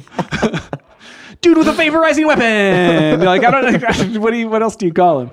Because you can't call him bounty hunter, because like that's all of us here. It's just. Well, I think that's basically everything I have to say. I'm very excited moving forward. I mean, I could say more, Me too. I could talk about it all night long. That's a part 2 and 3. You gotta You got to call it at some point. I am very happy that this show exists. Yeah. I feel like it's like in so many ways, it feels like a miracle that it exists. It feels like it's a miracle that it's as good as it is, and it's as well received as it is. Like, because I agree. I'm a person that has been highly critical of a lot of the Disney Star Wars content that is come out. Yeah. And this is I would say by far my favorite piece of content that they have come up with. And I think that is largely to Dave Filoni and Jon Favreau being in charge of it, and the fact that it would seem that again, it feels like a loophole in the Matrix. Because like it's kind of very well documented that like Lucasfilm is very involved in the making of their movies. That they're have a lot of say so, and are like, no, we're doing this way, or we want you to have this in there, or we want you to do this. And honestly, I think it kills movies to have that kind of input, too many cooks in the kitchen type thing. And so for whatever reason, maybe that they just decided to kind of take a back seat and say, man, you seem like you got a good handle on this. Yeah. We've worked with Dave for a while. We kind of trust him. So it's like, you guys just go do your thing. And it's just fascinating. Like, I would love to like have somebody write up or like do a documentary on like what was the process of this? Like, because I know like Favreau had written like 5 episodes. Like, he had the idea and the story for 5 episodes, and he whenever like he approached Disney or whatever, and then Kathleen Kennedy was like, okay, well, Dave Filoni over here, he's done a lot of things with like a camera and like 3D like in 3D spaces before, and because Jon Favreau was going to use like this, he's like, oh, I want to use a lot of this shoot with CG or like whatever, like the 3D camera kind of aspect of it, and Kathleen Kennedy put Dave Filoni with Favreau or whatever. And then like both of them like had worked together on Clone Wars, because Jon Favreau was the voice of a Mandalorian, Pre Vizsla. And so like they knew each other from the past too. So it's like, how did all of this like coalesce into what it is, and it's like, obviously Dave Filoni is on the story group at Lucasfilm. Like, he's in that group of people where it's like, oh, these are the lore masters. Sure. And which, whatever that means. But then, you have people even like Bryce Dallas Howard saying like, oh, Dave Filoni over there is as close to a son as George Lucas ever. Like, he's like, he treats him like a son or like whatever. Right. And like this seems like just such a strange and unique thing that I would love to know, how did it happen? How did all of this work out? Like, who started this thing? Who talked to who? And like, how did this happen? I would too. I always harken back to Irving Kershner in a documentary about Empire. Talks about films kind of being luck. In some ways, that it genuinely is that a lot of times. He's like, man, because it's so large. There's so many people contributing to this. Everybody wants everything to be good, and it's like, he's like, I'm a director, I'm doing my job, but it's just like, you just hope. You hope that the casting director was good, and that they, gave you some actors that were, or brought you the right actors for the roles. You hope that the special effects team is really doing their job, and they're really making this thing look believable. You hope that John Williams is, going to outdo himself on the first Star Wars. It's all just kind of just hoping that it all comes together, and like obviously you're doing things to try to make that happen. Yeah, and you're checking in along the way, but like, does or doesn't, like, I honestly believe it's just an X factor sometimes, and sometimes you just hit it. And I really think we're getting about as close as you can to like they've hit it. Yeah. With this season, and I think you're pretty dead on as far as like the general story about how it came about. I think it's kind of stemmed from that supposed planned Boba Fett movie that they were planning on doing with Josh Trank. That's right. Jon Favreau is a massive Boba Fett fan. Yeah. Really, really loves Boba Fett. And I believe his original pitch was to do Boba Fett. That this was Boba Fett. Fascinating. That was literally just that it was just that Jon Favreau wanted to do this. Mm-hmm. With no like talking to anybody, just sat in his bedroom and said, I'm going to write something that I love. Yeah. And wrote a couple episodes of a TV show, or maybe it was a movie or something. And then he has obviously a very good relationship with Disney. He's made multiple Marvel movies and The Lion King. Sure. can get a meeting if he would like a meeting. I'm sure he's like I could shoot Boba text, so you know. gets a meeting, and literally just that he did come in and just like pitch this thing and said, I want to do this, like, what do you think? You know, you don't walk into Disney empty handed. So I mean, yeah, he had scripts, he had kind of some storyboards, and they were like, we love it, we want to pivot obviously just a little bit, you know, like I was talking about. I think they wanted to kind of get away from things that people, you know, legacy characters and things that people had more expectations and emotional attachments to. So that way you're still like, okay, cool, it's Boba Fett. I like it, but it's not Boba Fett. Yeah. So you could do whatever you want and I won't really care. You know, you're not ruining that character. That's what Dave Filoni, in like an interview with IGN, I believe, he said that one time, that he was like, I hold a lot of reverence for the like original Star Wars stuff. He's like, sometimes almost too much. He's like, I'll say that. He's like, but I tend to go, you know, okay, well, IG-88, we all know him. He's such a cool character. He's like, but he has so many stories that have already been told in the the expanded stuff, like the legacy stuff. He's like, that I don't really want to touch like what people think of him. I want to like create something. Oh, well, what about IG-11? Like, this is a different one. Like, you already like know something about this character, but like, it's a different character. It's not IG-88. I honestly think that it's a great way to do it. Agreed. And especially, you know, they're you know, I don't want to get into too much like controversy, but they're doing it in the perfect way because it's still believable. Because it's a IG-11's a droid. They manufacture a lot of droids. Yeah. The Mandalorian is a Mandalorian. There's a lot of people that wear that armor. Hunter. You know, it's not like, you know, if we had lived in a world where we had only ever seen Boba Fett in that armor, and then they did a show about another guy wearing that armor that wasn't Boba Fett, that would be weird to me. That would be like, oh, okay, well, you're just ripping off Boba Fett. Right. It's like it feels that way some way, but it's done right because it's believable. That you're just like, well, you're just telling a story. Like, clearly, there's other people that wear this armor, and you could tell a story about that guy. So I think it's honestly a great way to do it, and what Disney should really be thinking about going forward. Because I think they should branch out and just tell brand new stories with the movies that they decide to make. Like, obviously, still kind of grounded in this kind of funky Star Wars world, but you know, go invent something. Go make something. Go do something really weird. For yourself. You know, and that's where I stand on this one too, because I think of like the perfect people who are involved in this, whether it's the casting or whatever. Like they're nailing it. So and you saw the obviously the tease that we are getting season 2 in the fall. With the picture of the Gamorrean guard. Yeah, which is like, we're going back to Tatooine, man.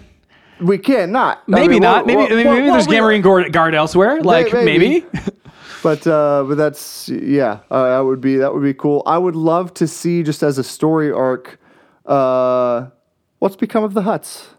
You know, we killed Jabba the Hutt in Return of the Jedi, who to my knowledge at least was kind of the top dog of the Hutts. I think he was almost the only one left at that time, because Maul kills a couple. Like so you know, it's just like. And I also thought that because the bar on Tatooine, same bar, and there's droids there. Not as popping. Not as popping.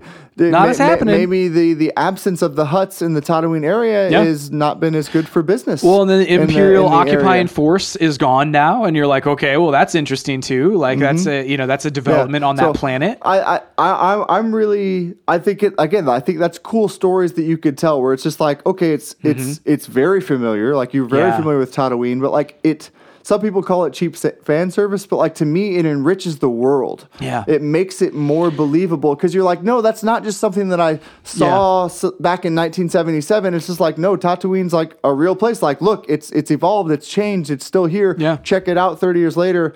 I've been back in the movies or something. I want to go to Coruscant. I really want to see Coruscant.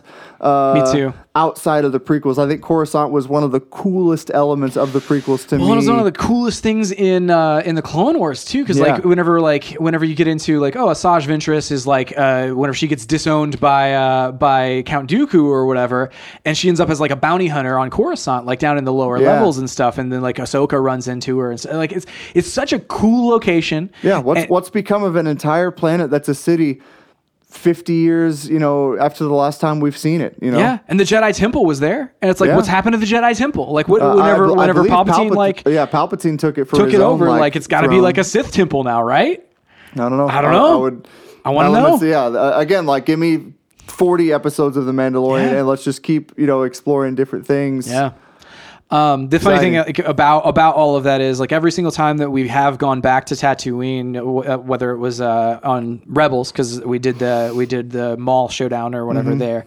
It's different. Like you see a different lens. You see the Tatooine through like a slightly different twisted lens. And it's like you even went to, like you said, the same canteen. You see it through a slightly different lens now. It's like time has passed. Things have happened. It's not the same place. So it's like going back to Tatooine. I'm like, I'm down to see what happened at Hutt's Palace. Like who's in charge of that whole thing? Like criminal enterprises don't just like disintegrate. Like someone steps up. Someone steps up. You know? Yeah. So... Yeah, Bib Fortuna, man, he's coming back. You know? Old sharp teeth. Bib Fortuna season 2, man, make it happen. All right, well, I know it's hard to put like a number on a season, but like, what would you rate if you had to rate this season? What would you rate it? 9 out of 10. I mean, if we'll do a number, I'll bump it to a 9.5 for fine. me. It's so good. Yeah, so good. Well, that's it for this week. We are like winding down. I think like next week, Chris is going to review the Modern Warfare, the most recent Call of Duty game with somebody. I'm not going to be here. I'm going to be in Florida and going to be running some races down there. It'll be a fun time. I'm running a half marathon. Nice. Catherine's running a full. So and Dez is running his first 100-meter dash. Love it. It's going to be awesome. I'm very excited to cheer him as he runs 100 meters. That's going to be great. Are you going for a PR on the half marathon? Me going for a PR? No, definitely not this time. Just putting in the miles. Just getting in the old miles, and then as far as like that goes, like I run 10 miles fairly regularly, and it's like, but I'm not like running them fast at this point. Like I'm not like going for the speed. So that's a 2020 thing potentially. Like that's on the docket as far as get back to my old faster self. That sort of thing. So. But yeah, dude, so it'll be a good time. Then the week after that, I believe, here on the podcast, Chris and I are going to be doing our end of the decade type stuff, like rundown and end of the year kind of things too. So, but yeah, it will look back at the last 10 years of entertainment, which is wild. Looking forward. Well, Jared, you can find us online at StayOnTargetPodcast.com and on social at JohnWright777 and... Couldn't even tell you. I've got thoughts. There's always, you never know. I could come on here one time and be like, you know what, I am doing something. You're like, I have a new website. I have a new social media platform. I've thought about doing this Instagram thing that I just do and don't tell anybody about. You should do that. That I just start a separate thing and then whoever finds it type thing. I like that idea. Like it's like, oh, you don't really publicize it, but it's happening. Like you're hashtagging, that sort of thing. It's just like Maybe not even hashtags. It'll probably be pretty low key if I do it. Just literally not even like any text at all. You're just kind of like, just a photo. No, it'd be text. You got text too. There'd be some text. I dig it. I would follow. Yeah. I would have to find it. Yeah, who knows if I could find it. Yeah. But anyway. So nothing for now. But you can find me on the next episode of Stay on Target. Yeah, that's right. And always online at Stay on Target Pod. So that's it for this week. We'll see you next time on Stay on Target.